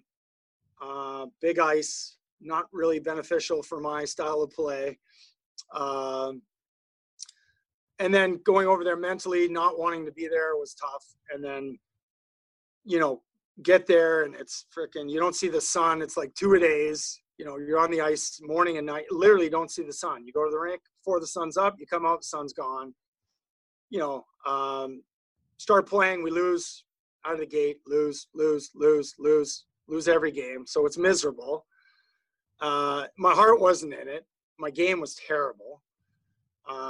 It just shows you what mental capacity. If you're not truly invested in something, your game will suffer. I was terrible over there. So game, whatever, we're like 0-9 or 0-10. So game 10 comes and the coach is like, barely speaks English, is like, so over there they dress like 8D, but only 6 play, but you actually sit on the bench in your equipment if you're not playing, part of the team. And the coach pulls me aside, like morning skate or whatever. He's like, we're going to switch things up tonight. You're going to be the extra defenseman, you know. And I'm like, excuse me? He's like, yeah, you're going to, we want you to dress and, you know, cheer the guys on and stuff. And I literally looked the guy in the eye. I'm like, if you think I'm going to put my equipment on and cheer the team on, I'm like, you're sadly mistaken. I'll be packing my stuff. And I grabbed my stuff and I left. Probably not the best scenario. I would have done the same thing if I was him, because I was terrible over there, like literally terrible. It was embarrassing. I think I had like 40 minors and like I was just terrible. I just wasn't invested in it. And it was just a bad situation for me. And I would have done the same thing. I probably didn't handle it the right way, but at the time I just didn't even want to be there. So whatever, I packed my stuff, went home. Yeah. But fast forward now, so it shows you I couldn't play in the Swedish Elite League. I was terrible. And then the next season comes and I go out and have the best year of my life, you know, like, but leading up to that, like, obviously excited for hockey to start again. But there's a few things that go into that story. That summer, I told you I was trying to have a baby when I came back from Sweden. You know, we were unsuccessful before I went to Sweden. And we were, you know, working on it, wasn't working for whatever reason. I come back, took some time off. It worked, you know. So my wife gets pregnant leading up to the season. She's due that year, right at camp time or whatever. So I was lucky enough to have a baby like September 28th, right before the season started. It was like a dream come true, and everything kind of just took off from there, like with the season, and just, you know, having a kid and, you know, the light of my life and all that stuff. Just kind of everything just kind of clicked on the ice, at least. Right. No, that's amazing. And then that was your contract expired at the end of that year, correct? Yeah, it was like I said, all about timing, right? Yeah. So here we are again. My contract's up. I just happened to put together the season of all seasons at 30 years old, like going to unrestricted free agency for the first time in my life. Like, but I'll tell you a couple other little stories about that year that I don't get into much detail about too much. But so I've told this story at my camp too. Like, so that summer, it's an Olympic year in 2006. And my game had been building, obviously, over the past 5 years or whatever in Toronto. And I basically felt like I belonged in that group of players. So summer comes and they have a summer camp. And they invite 12 defensemen, and I don't get invited. So I'm rattled, for one. Pat's the coach, too, which hurts a little bit, too, because he's my coach. And, you know, not that he had a say in it, because, you know, there's a bunch of people that go into it. So instead of just sitting on my hands and, you know, just taking it, I pick up the phone and I call Steve Tambellini, who's on the board, who I had in Vancouver, who I have a relationship with. And by no means did I call him and, like, ream him out or anything. But I just called him and said, you know, Steve, I said, I just don't understand why, you know, I'm left out of this group. You know, I'm not saying I'm better than anyone in that group of 12. I said, but I think I belong. I think I belong there. And, you know, he gave me the spiel, whatever. You know, there's a lot of good players. And just because you're not in that group doesn't mean you're not going to make the team. You know, but everyone knows, you know, if you don't go to the camp, no one makes the, you know, whatever. You know, no one ever makes the team. So I got that in my head. So literally that whole summer, like I'm on, you know, Gary Roberts' program. And, I never mentioned Matt Nickel, who was our strength coach in Toronto during that whole Gary Roberts and Matt Sundin era. Matt's the guy who brought BioSteel. I'm sure you've heard of BioSteel and all that stuff. Matt Nickel's the man behind all that, but he was our strength coach there. And he was my, like, guardian angel for the last 11 years of my career since I met him. One of the best strength coaches out there. I still good friends, still talk to him to this day. He still trains NHL players. I send some of my prospects to him. He is awesome. So he did all my summer training, and I was old enough at that point that after being around Gary and Matt's that I had figured out I didn't need someone to push me anymore. I just needed to know what to do, and I could go do it on my own. Like, I was the guy at the track at 6 a.m. by myself doing my sprints, pulling a sled, and then back at the gym at noon, not having someone tell me to do it, just doing it on my own. Right. But that whole summer, all I trained and thought about was like making that Olympic team. I get all emotional. So literally, like I tell the story, like that was my fire, like that whole summer. Like when I trained, I like just pushed myself through 2 days and all that stuff, like literally put everything I had into it. And then fast forward to having a baby. And now I'm really going to get emotional because my wife had like a horrible birth. Like I won't get into like the gory details of it, but whatever. My daughter came out sunny side up and wouldn't come out. We were in labor for 8 hours. They had to pull her out with forceps, whatever. In the process, they, tore my wife in half, basically. A day later in the hospital, she goes to get out of bed and she's paralyzed. Like her right leg is paralyzed. She falls to the floor. So like 2 days later, they just ship her home to me. Season starting. I got a paralyzed wife who has to sit in a SIDS bath for literally almost 2 years. Like no joke. It was mentally and physically. I'll say physically, she wasn't normal again for a solid 2 years. Mentally, times postpartum by 1,000,000 when you're paralyzed and you can't even care for your baby and, your husband's going on road trips or whatever. Wow. So I got that going on off the ice and the season starting. Obviously got to deal with that too. And, this speaks volumes to mental preparation and how much of that is actually involved in hockey and sports. And I think it's like frickin' 90% after going through that year, because I was sleeping less. I was up nights because my wife couldn't care for the baby. I'd get home from a game and I'd do the night shift till 4 a.m. because I was wired anyway. And then I go to bed from 4 till 7, get up, go to the rink, practice, come home, take care of the baby again every day. And to have the success I had that year on the ice with all the shit that was going on off the ice just shows you how much I prepared myself that summer because of the Olympic snub thing, that nothing was going to affect how I played on the ice. No matter what was going on, I had mentally prepared myself that whole summer for a goal and a dream I had, and I was going to see it through no matter what was going on. So, long story short, I went out and I forced them to take me on that team. And they had to, and they took, they took me as the extra defenseman or whatever, but whatever. I still made the Olympic team, and I can, go to my grave saying I played in the Olympics and represented my country. And a lot of guys can't say that. But the off-ice stuff that was a year from hell, like literally. But, we got through it, whatever. It is what it is. Makes you stronger in the end. Oh, that's amazing. So as far as years go then, so that was, what year was that? 05-06. That was 05-06. Right, because the Olympics. So you had just come off a real good year, and then that was the year that the Olympics. Yeah, okay. So then you worked your tail off, and then you actually did get selected to, like, what Tambellini said could happen actually did happen. Yeah. And then you ended up playing, correct, too, because you were a reserve. But did Jovo or somebody go out, and then you end up getting in? A couple guys got hurt, so I ended up playing. Like I played every game.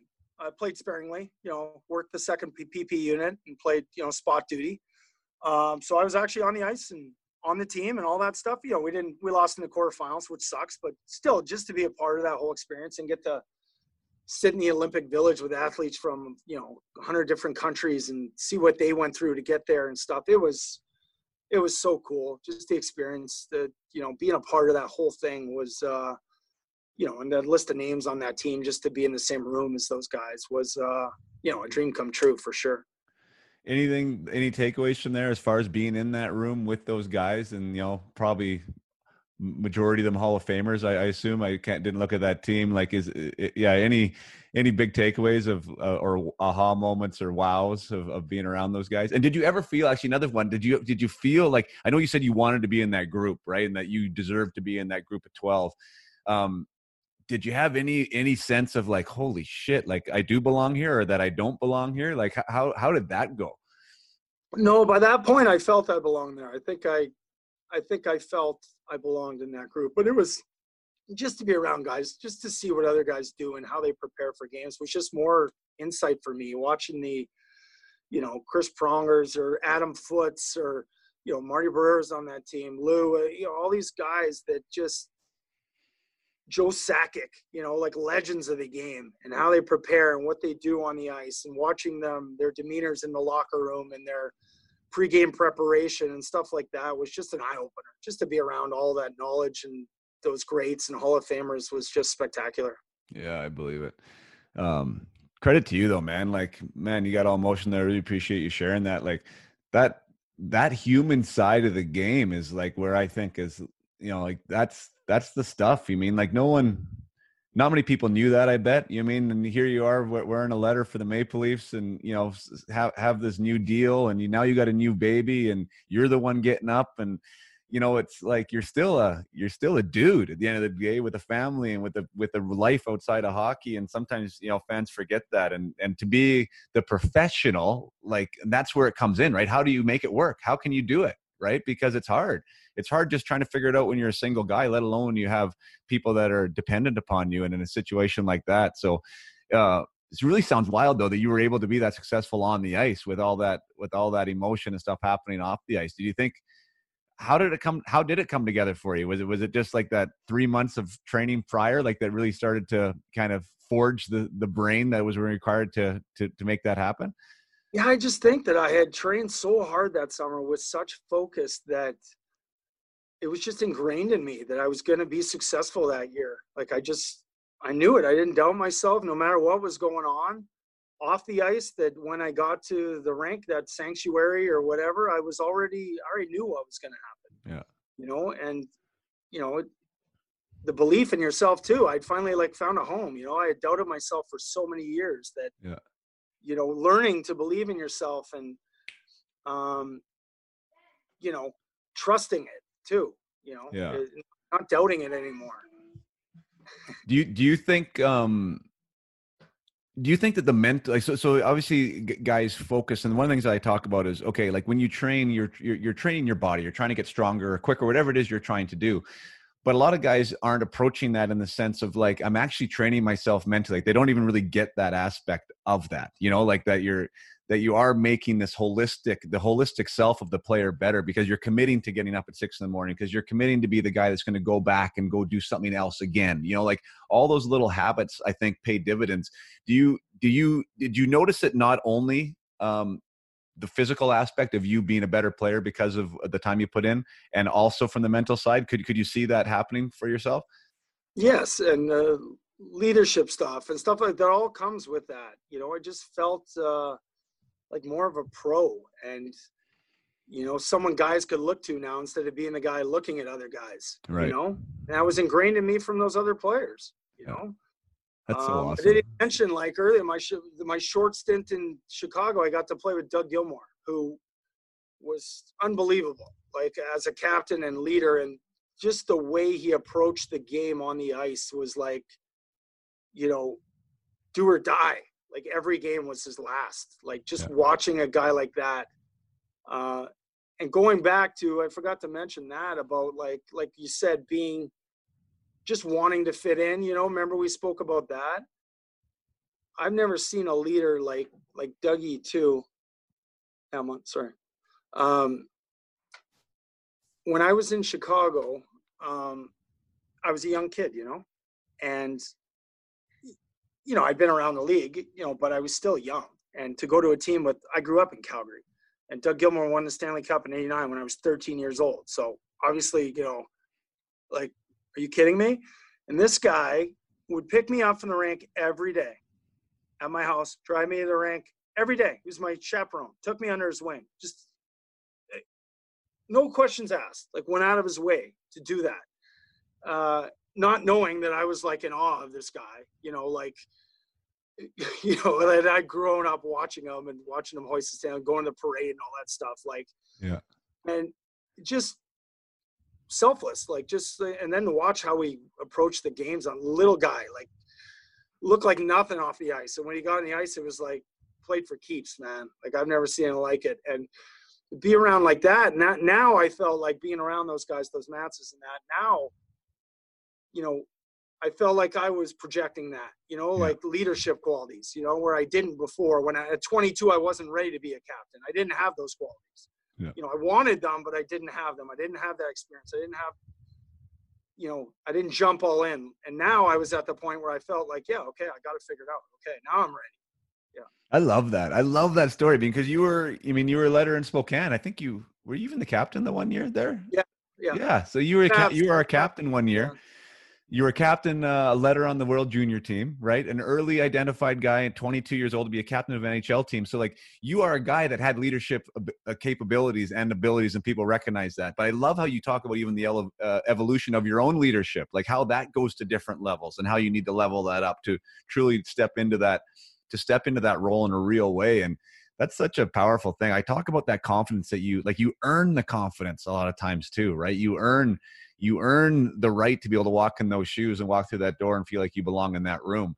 And doing that stuff off the ice is a lot of times an earmark for that happening, because you can't guarantee the success on the ice, right? I mean, I talk about that a lot too, right? You're going to be the result of being successful on the ice is awesome. But like, how do you feel confident before you've gotten that success?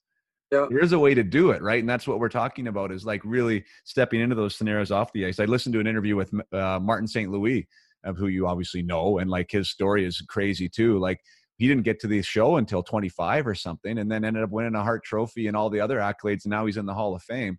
And he talked about like it took him probably 2 or 3 years to think that he actually belonged in the NHL. Yep. You know, to believe in himself and to earn the right to be there and to be amongst those guys. And then he became one of the best. And like that, there's a lot of layers to that onion when you talk about the mental side of the game and feeling like you belong, but it's way beyond how good you can stick handle and how well you can skate. I'll tell you that. Absolutely. Yeah. So I got to touch on it here before we get into the rest, but like things ended up going south as far as like from the fans' perspective with you, and they're notoriously hard on guys and their team, sometimes rightfully so and sometimes not. Like where did that happen? How did that start? Like I'm looking at your stats. I'm like, my God, why would they ever got on this guy's back? But like, break that down in your perception of what happened there. Well, things started to fizzle. Obviously, we missed the playoffs.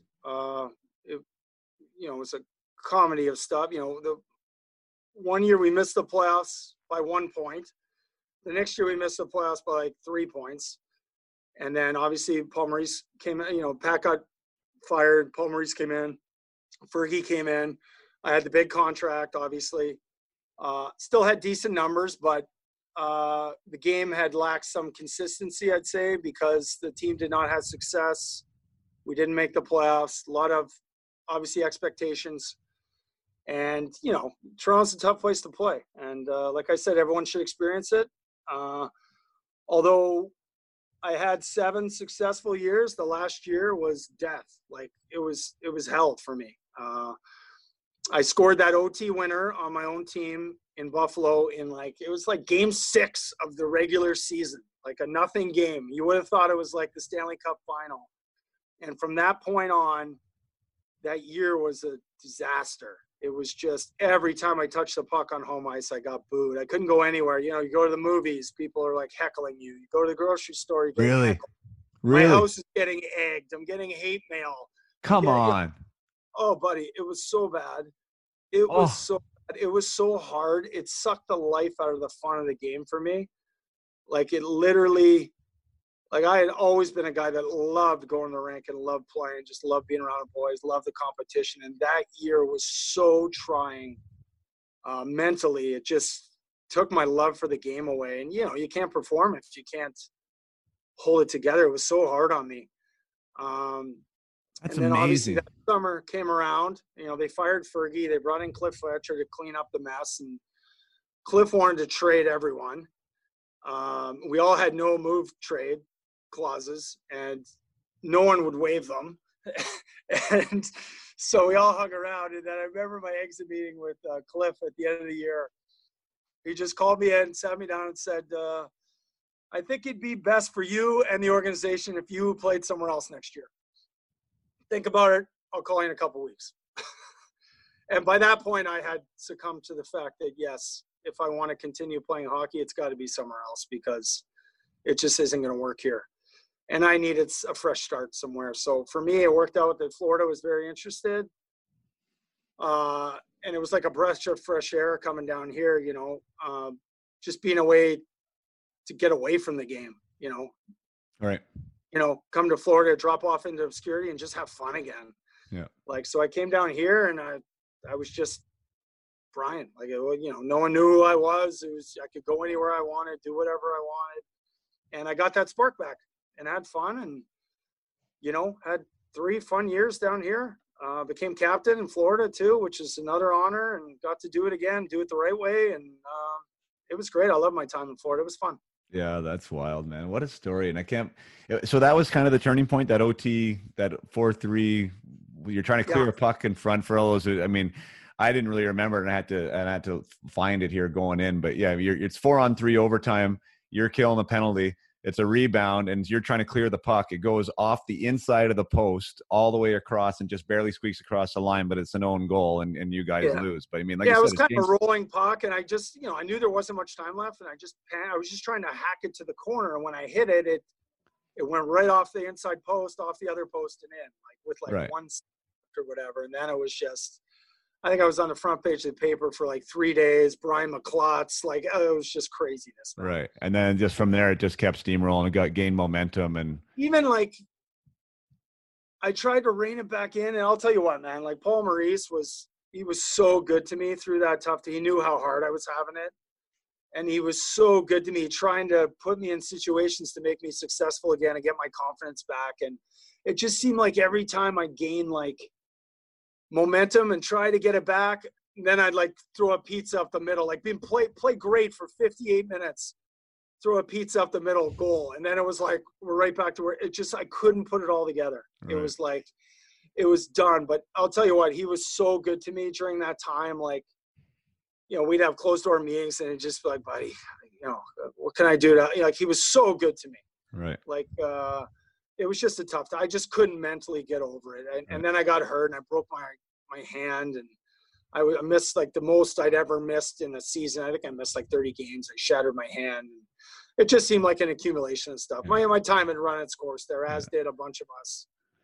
That listening to your stories and like the stuff that you remember and the stuff that you like talking about, it seems again like, so there's Paul Maurice who's making an impact because he's treating you like a human and not a hockey player, right? Doug Gilmour picking you up at the house, you know, like these, you know, Brian Burke talking to you beforehand about getting traded and letting you know so you can be prepared. Like, isn't that wild? Like, to me, that's the part that makes a difference. Like, it really does. And you can make a difference. And I assume that you're using that now with the guys that you're working with. You try and treat them like people and not, you know, just hockey players, because that human side seems like you can really make a difference with guys.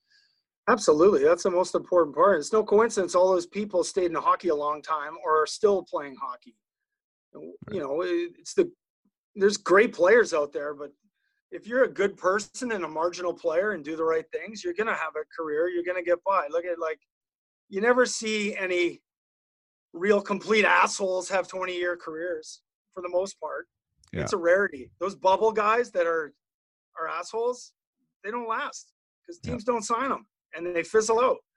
You know, if you're a good teammate and a leader and you're willing to put your ego aside and do what you got to do on and off the ice, or be a good teammate and stuff, those guys stick around. They have careers. They have, you know, I used to, one guy I'll say to you that it's about adapting too. Like, you got to be willing to take on a certain role and stuff. Like I said, you're not going to be their top 6 forward. I'll use a guy I played with in Toronto as an example. Matt Stajan. Yep. Great guy. Young kid, came to the Leafs when we were like in our prime as a young kid out of the OHL. You know, found his niche, got in there, played some games, you know, had a good career, got traded to Calgary, kind of reinvented himself, took on a lower role, best faceoff guy, PK guy, mentor to young guys. Freaking guy got 1,000 games in the NHL. reinvents himself, stuck around, took on a fourth line role. You know why he stuck around? Because he's one of the best humans I've ever met. And a leader and a guy that puts other people in front of him, takes guys under his wing. Those are the guys that stick around. Those are the guys that have careers and make a living out of this. Yeah. And those are the guys that stick around in hockey afterwards too. You know, it's no coincidence. So yeah. I definitely preach that to these kids. More importantly than any of the skill stuff, it's more of the people thing and the human side of the game. You know, put yourself in their shoes and how they would feel if they came in and no one talked to them or whatever, you know, like a Euro coming over and doesn't speak English, you know. Yeah.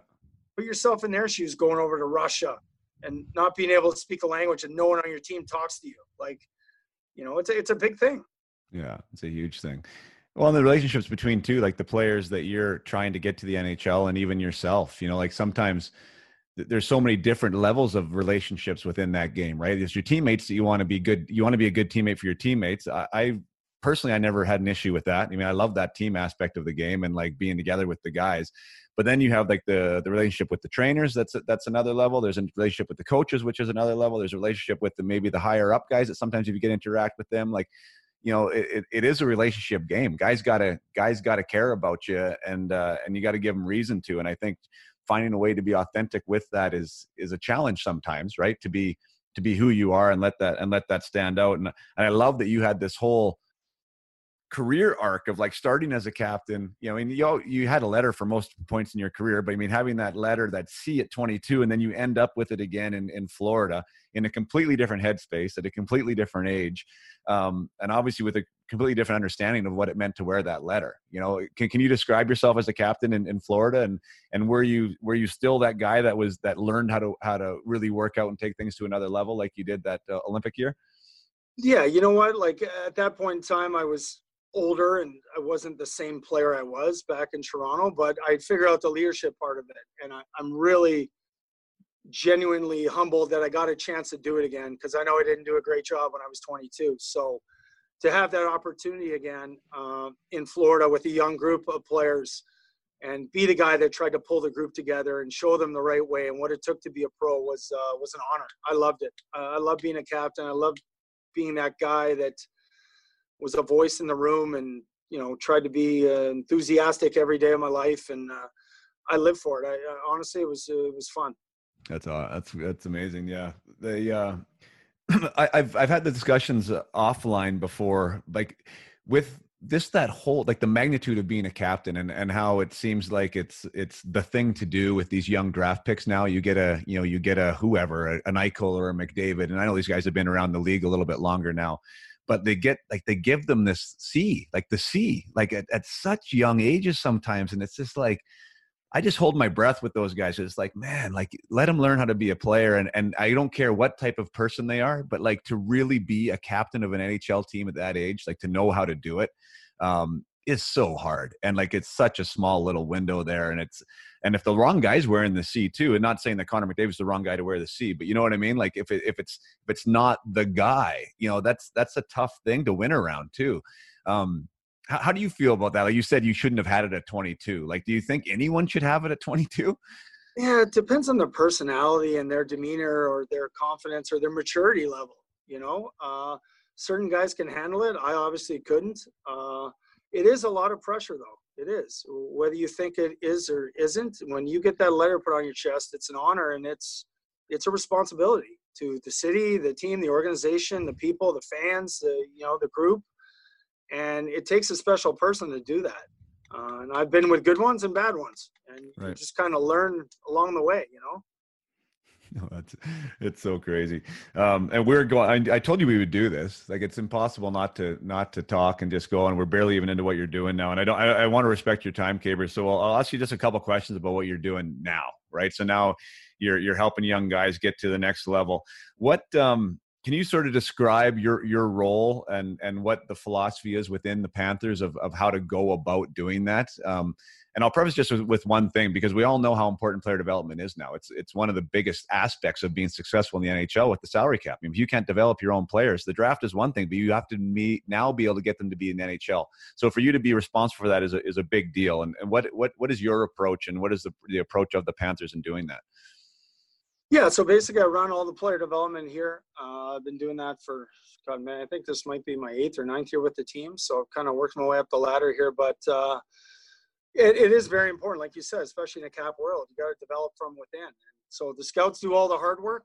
They're in the rinks every day, 28 days a month, watching these players. And essentially, once we draft a player, it's my responsibility, along with the AHL coaches and my assistant, Mike Ryan, to A, teach these kids what it takes to be a pro, and B, hopefully help them get there and be able to realize that dream that I was able to do. And there's going to be bumps in the road, and I'm going to be there shoulder to cry on, and I'm going to be there to kick them in the ass when they need it too. More importantly, just help them become a good human off the ice too. I think that's the most important thing. A lot of these guys are kids, and have been, moms made them breakfast and folded their clothes, and their billets have done everything for them, and all of a sudden they're leaving home at 20 years old to turn pro and living in Springfield, Mass. And it's a whirlwind. So I'm there to help them get through that and help them become a professional and mature on and off the ice, and learn to live, and just life skills in general. And my dream is that they all get to do it. That's a sad truth that not everyone's going to be able to get there, but I'm going to try my best to help these kids get there. Yeah, no, that's amazing. And I mean, even talking about that, the off ice stuff, right? Like there we go back to the person side of it, right? Like sometimes we got to take care of that person side and develop that so they can become a better player.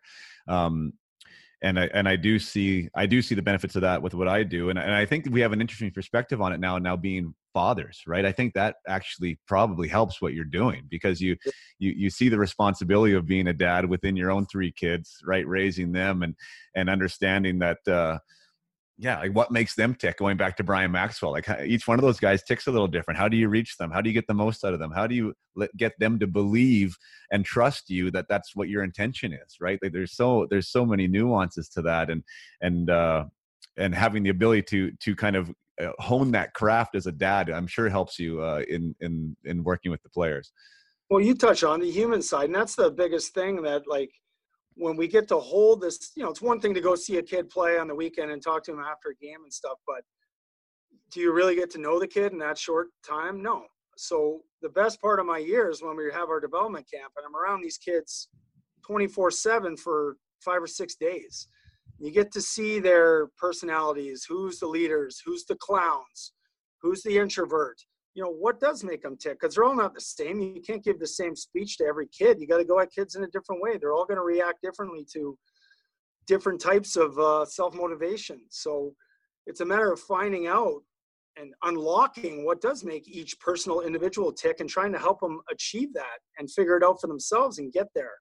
It's not easy, but it's fun. They're all different kids, and some kids are at college, some are juniors, some are Euros, but the fun part is getting to know them and hopefully getting inside their heads and helping them learn to, prepare their bodies and their brains for, the upcoming roller coaster of their life. Like I tell them all, it's not easy. It's not easy. It's going to be a whirlwind, but we're all here in this organization to help you get there, and we'll do whatever possible. You guys got to be willing to put the time in and ask questions and be a sponge and all that stuff. Yeah, I remember when we talked about, maybe it would be a month ago now, and we were speaking a little bit about this, and I don't want to put words in your mouth, but I think it was like when I asked you, like, what's the biggest thing you're working on with these guys, and to paraphrase, you're like, well, these guys are so talented now, like they are so skilled, and they come kind of ready, but like you said, you found yourself working with them mostly on stuff like away from the rink, like that was where most of your time is spent, with like the life skills and the preparation. And do I remember that conversation accurate? Is that a true depiction of what's going on? Yeah, like life skills in general. Like we at Dev Camp, we do cooking classes, we do mental stuff, we do nutrition, we obviously do now we do sleep stuff for your body's got to get the right rest, and you got to do this stuff. Cool downs. What the hell was a cool down when we played? Nothing. All these life skills, like just everything that goes into being a human being. But now with social media and all this stuff, it is a different time, and to have conversations with kids, like some kids they're easy to text with, but They can't look you in the eye and have a conversation with you. It's like pulling teeth. So trying to unlock that box is half the battle now. Right. These kids are so ingrained in technology and their phones, whereas we didn't have that stuff. You were forced to talk to each other. Yeah. And just try to, I don't know if I'm old school, but bring back the human side, that camaraderie, that team mentality, that's going above and beyond and getting to know the guy next to you and wanting and caring about that guy when you're in the locker room is a big part of the puzzle, I still believe in. Yeah, I don't think that goes away, and I think the teams that are still doing it well are getting that part right. But it is hard. I can imagine the challenge that because you're dealing with a generation of athletes now that have been like they've grown up around this. I mean, that's all they've kind of known, and some of those social skills. In our eyes, older guys would be lacking, right? And for them, Yep. it's like it's their peers and what they're used to. But I think to be successful as a group, you gotta hone that. So yeah, I can imagine trying to teach those skills.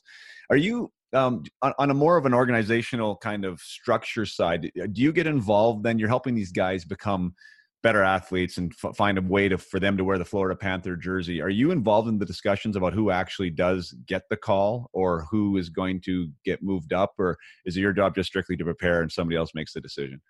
Yeah, no, like I said, I started in the development side of things, and now I'm still running all the player development stuff, but now I'm like director of player personnel, so I'm a lot more involved in all aspects of the team now, which is fun.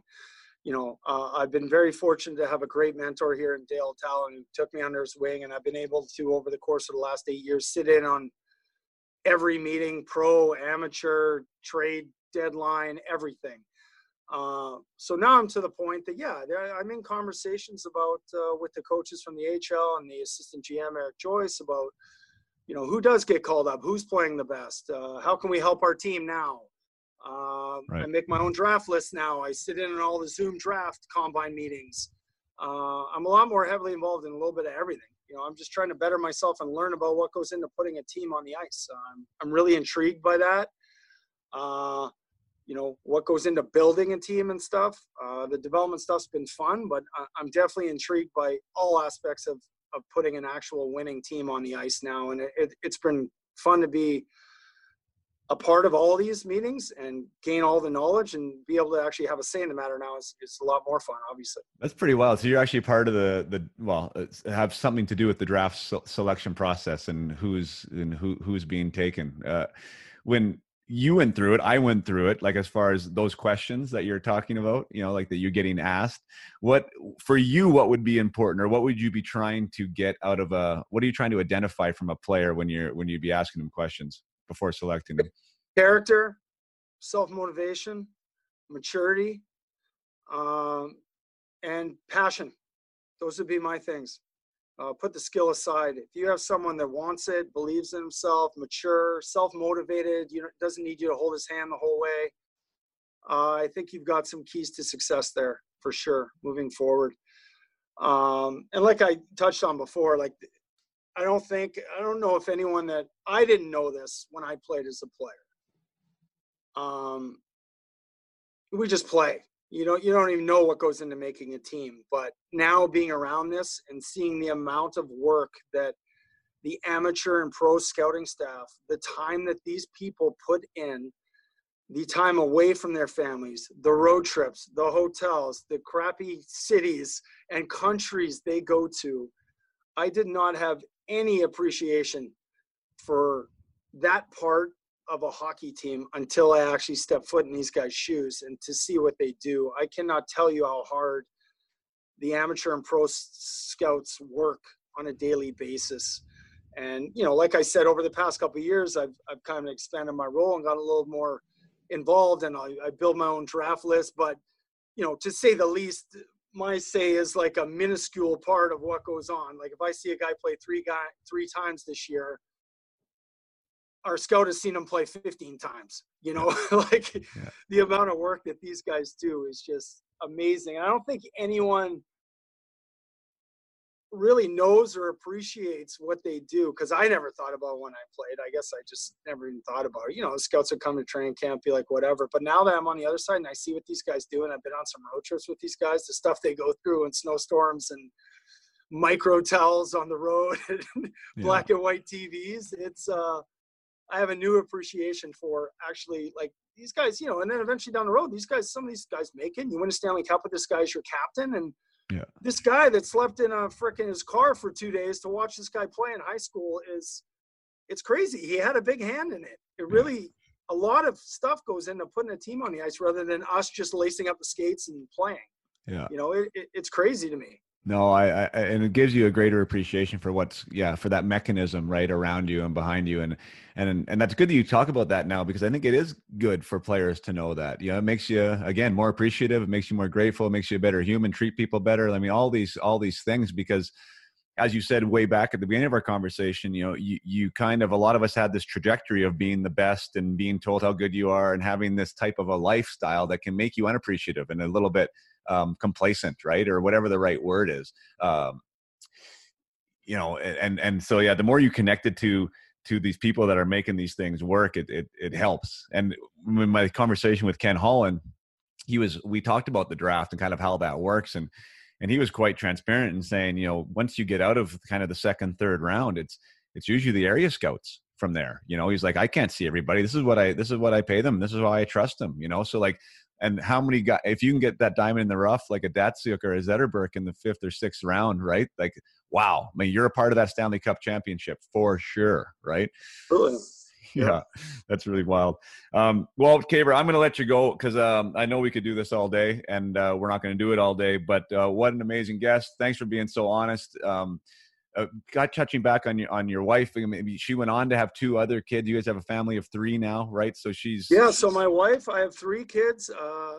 Stevie, my oldest girl, is soon to be 15. Jocelyn, my second daughter, is 12, and Lincoln, my son, will be 9 next month. My wife is, like I mentioned before, she teaches at my kid's school, and she is in the process of getting her doctorate degree next summer. So it'll be Dr. Roberta McCabe and Lose Her Husband will be our Christmas cards. Starting after that. But that's awesome. Well, good, but she's back in good health. I mean, obviously healthy family, and she's back on her feet, and yeah, no issues. Life is good, man. 3 healthy awesome, kids. man. That's so amazing. Couldn't be better. That's great. Well, once again, thanks so much. Let's continue this conversation offline for a second, but we'll stop the record button. Really appreciate everything today. So much good stuff for the young guys out there. I mean, it's an evolution, and it's a personal evolution, not just an athletic evolution. And I think you did a great job of explaining that. So thanks so much, Kaber. All right, bud. Anytime. Thanks, Podsy. Cheers. Thank you once again for being here today and for listening to that episode with Bryan McCabe. Kaber, if you're listening, thank you so much for your time. What an awesome way to connect, and what an amazing way to give back and to share your story as you did, being so transparent with your successes and the adversity and the failures and the things that we learn from and can grow from. And for the listeners to hear that from somebody like you that was able to play 1,100 games in the NHL for lots of different teams, and to be able to be a leader on those teams and understand what it's like to walk in those shoes and to play in those skates. I thank you for that. And for all of you out there, I've had lots of comments about, speaking about your clients, what are you doing? How are you helping? And so I guess I can answer that here. I am helping mentor athletes on an individual level in a private client scenario to help them realize their potential and become the best hockey players they can be, and to navigate this journey that they're on. And I approach that from a mentor aspect and from a mindset aspect. I really do know and believe that the biggest differentiator right now in today's game is how we can handle our thoughts and our mind and our approach to the game to make sure that we are aligning our thoughts and actions with our goals and dreams of where we want to get to. So that's one thing I do now, amongst speaking and some other things. So if you want to find out more about me on a personal level and what I do, that can all be found at Up My Hockey, which is www.upmyhockey.com. That's the website that talks about me. It shows all the episodes of the podcast. It talks about my services and my story. So for those of you curious, that's where you can find out more about me outside of this podcast. So once again, thank you so much for listening today. And until next time, play hard and keep your head up. Cheers.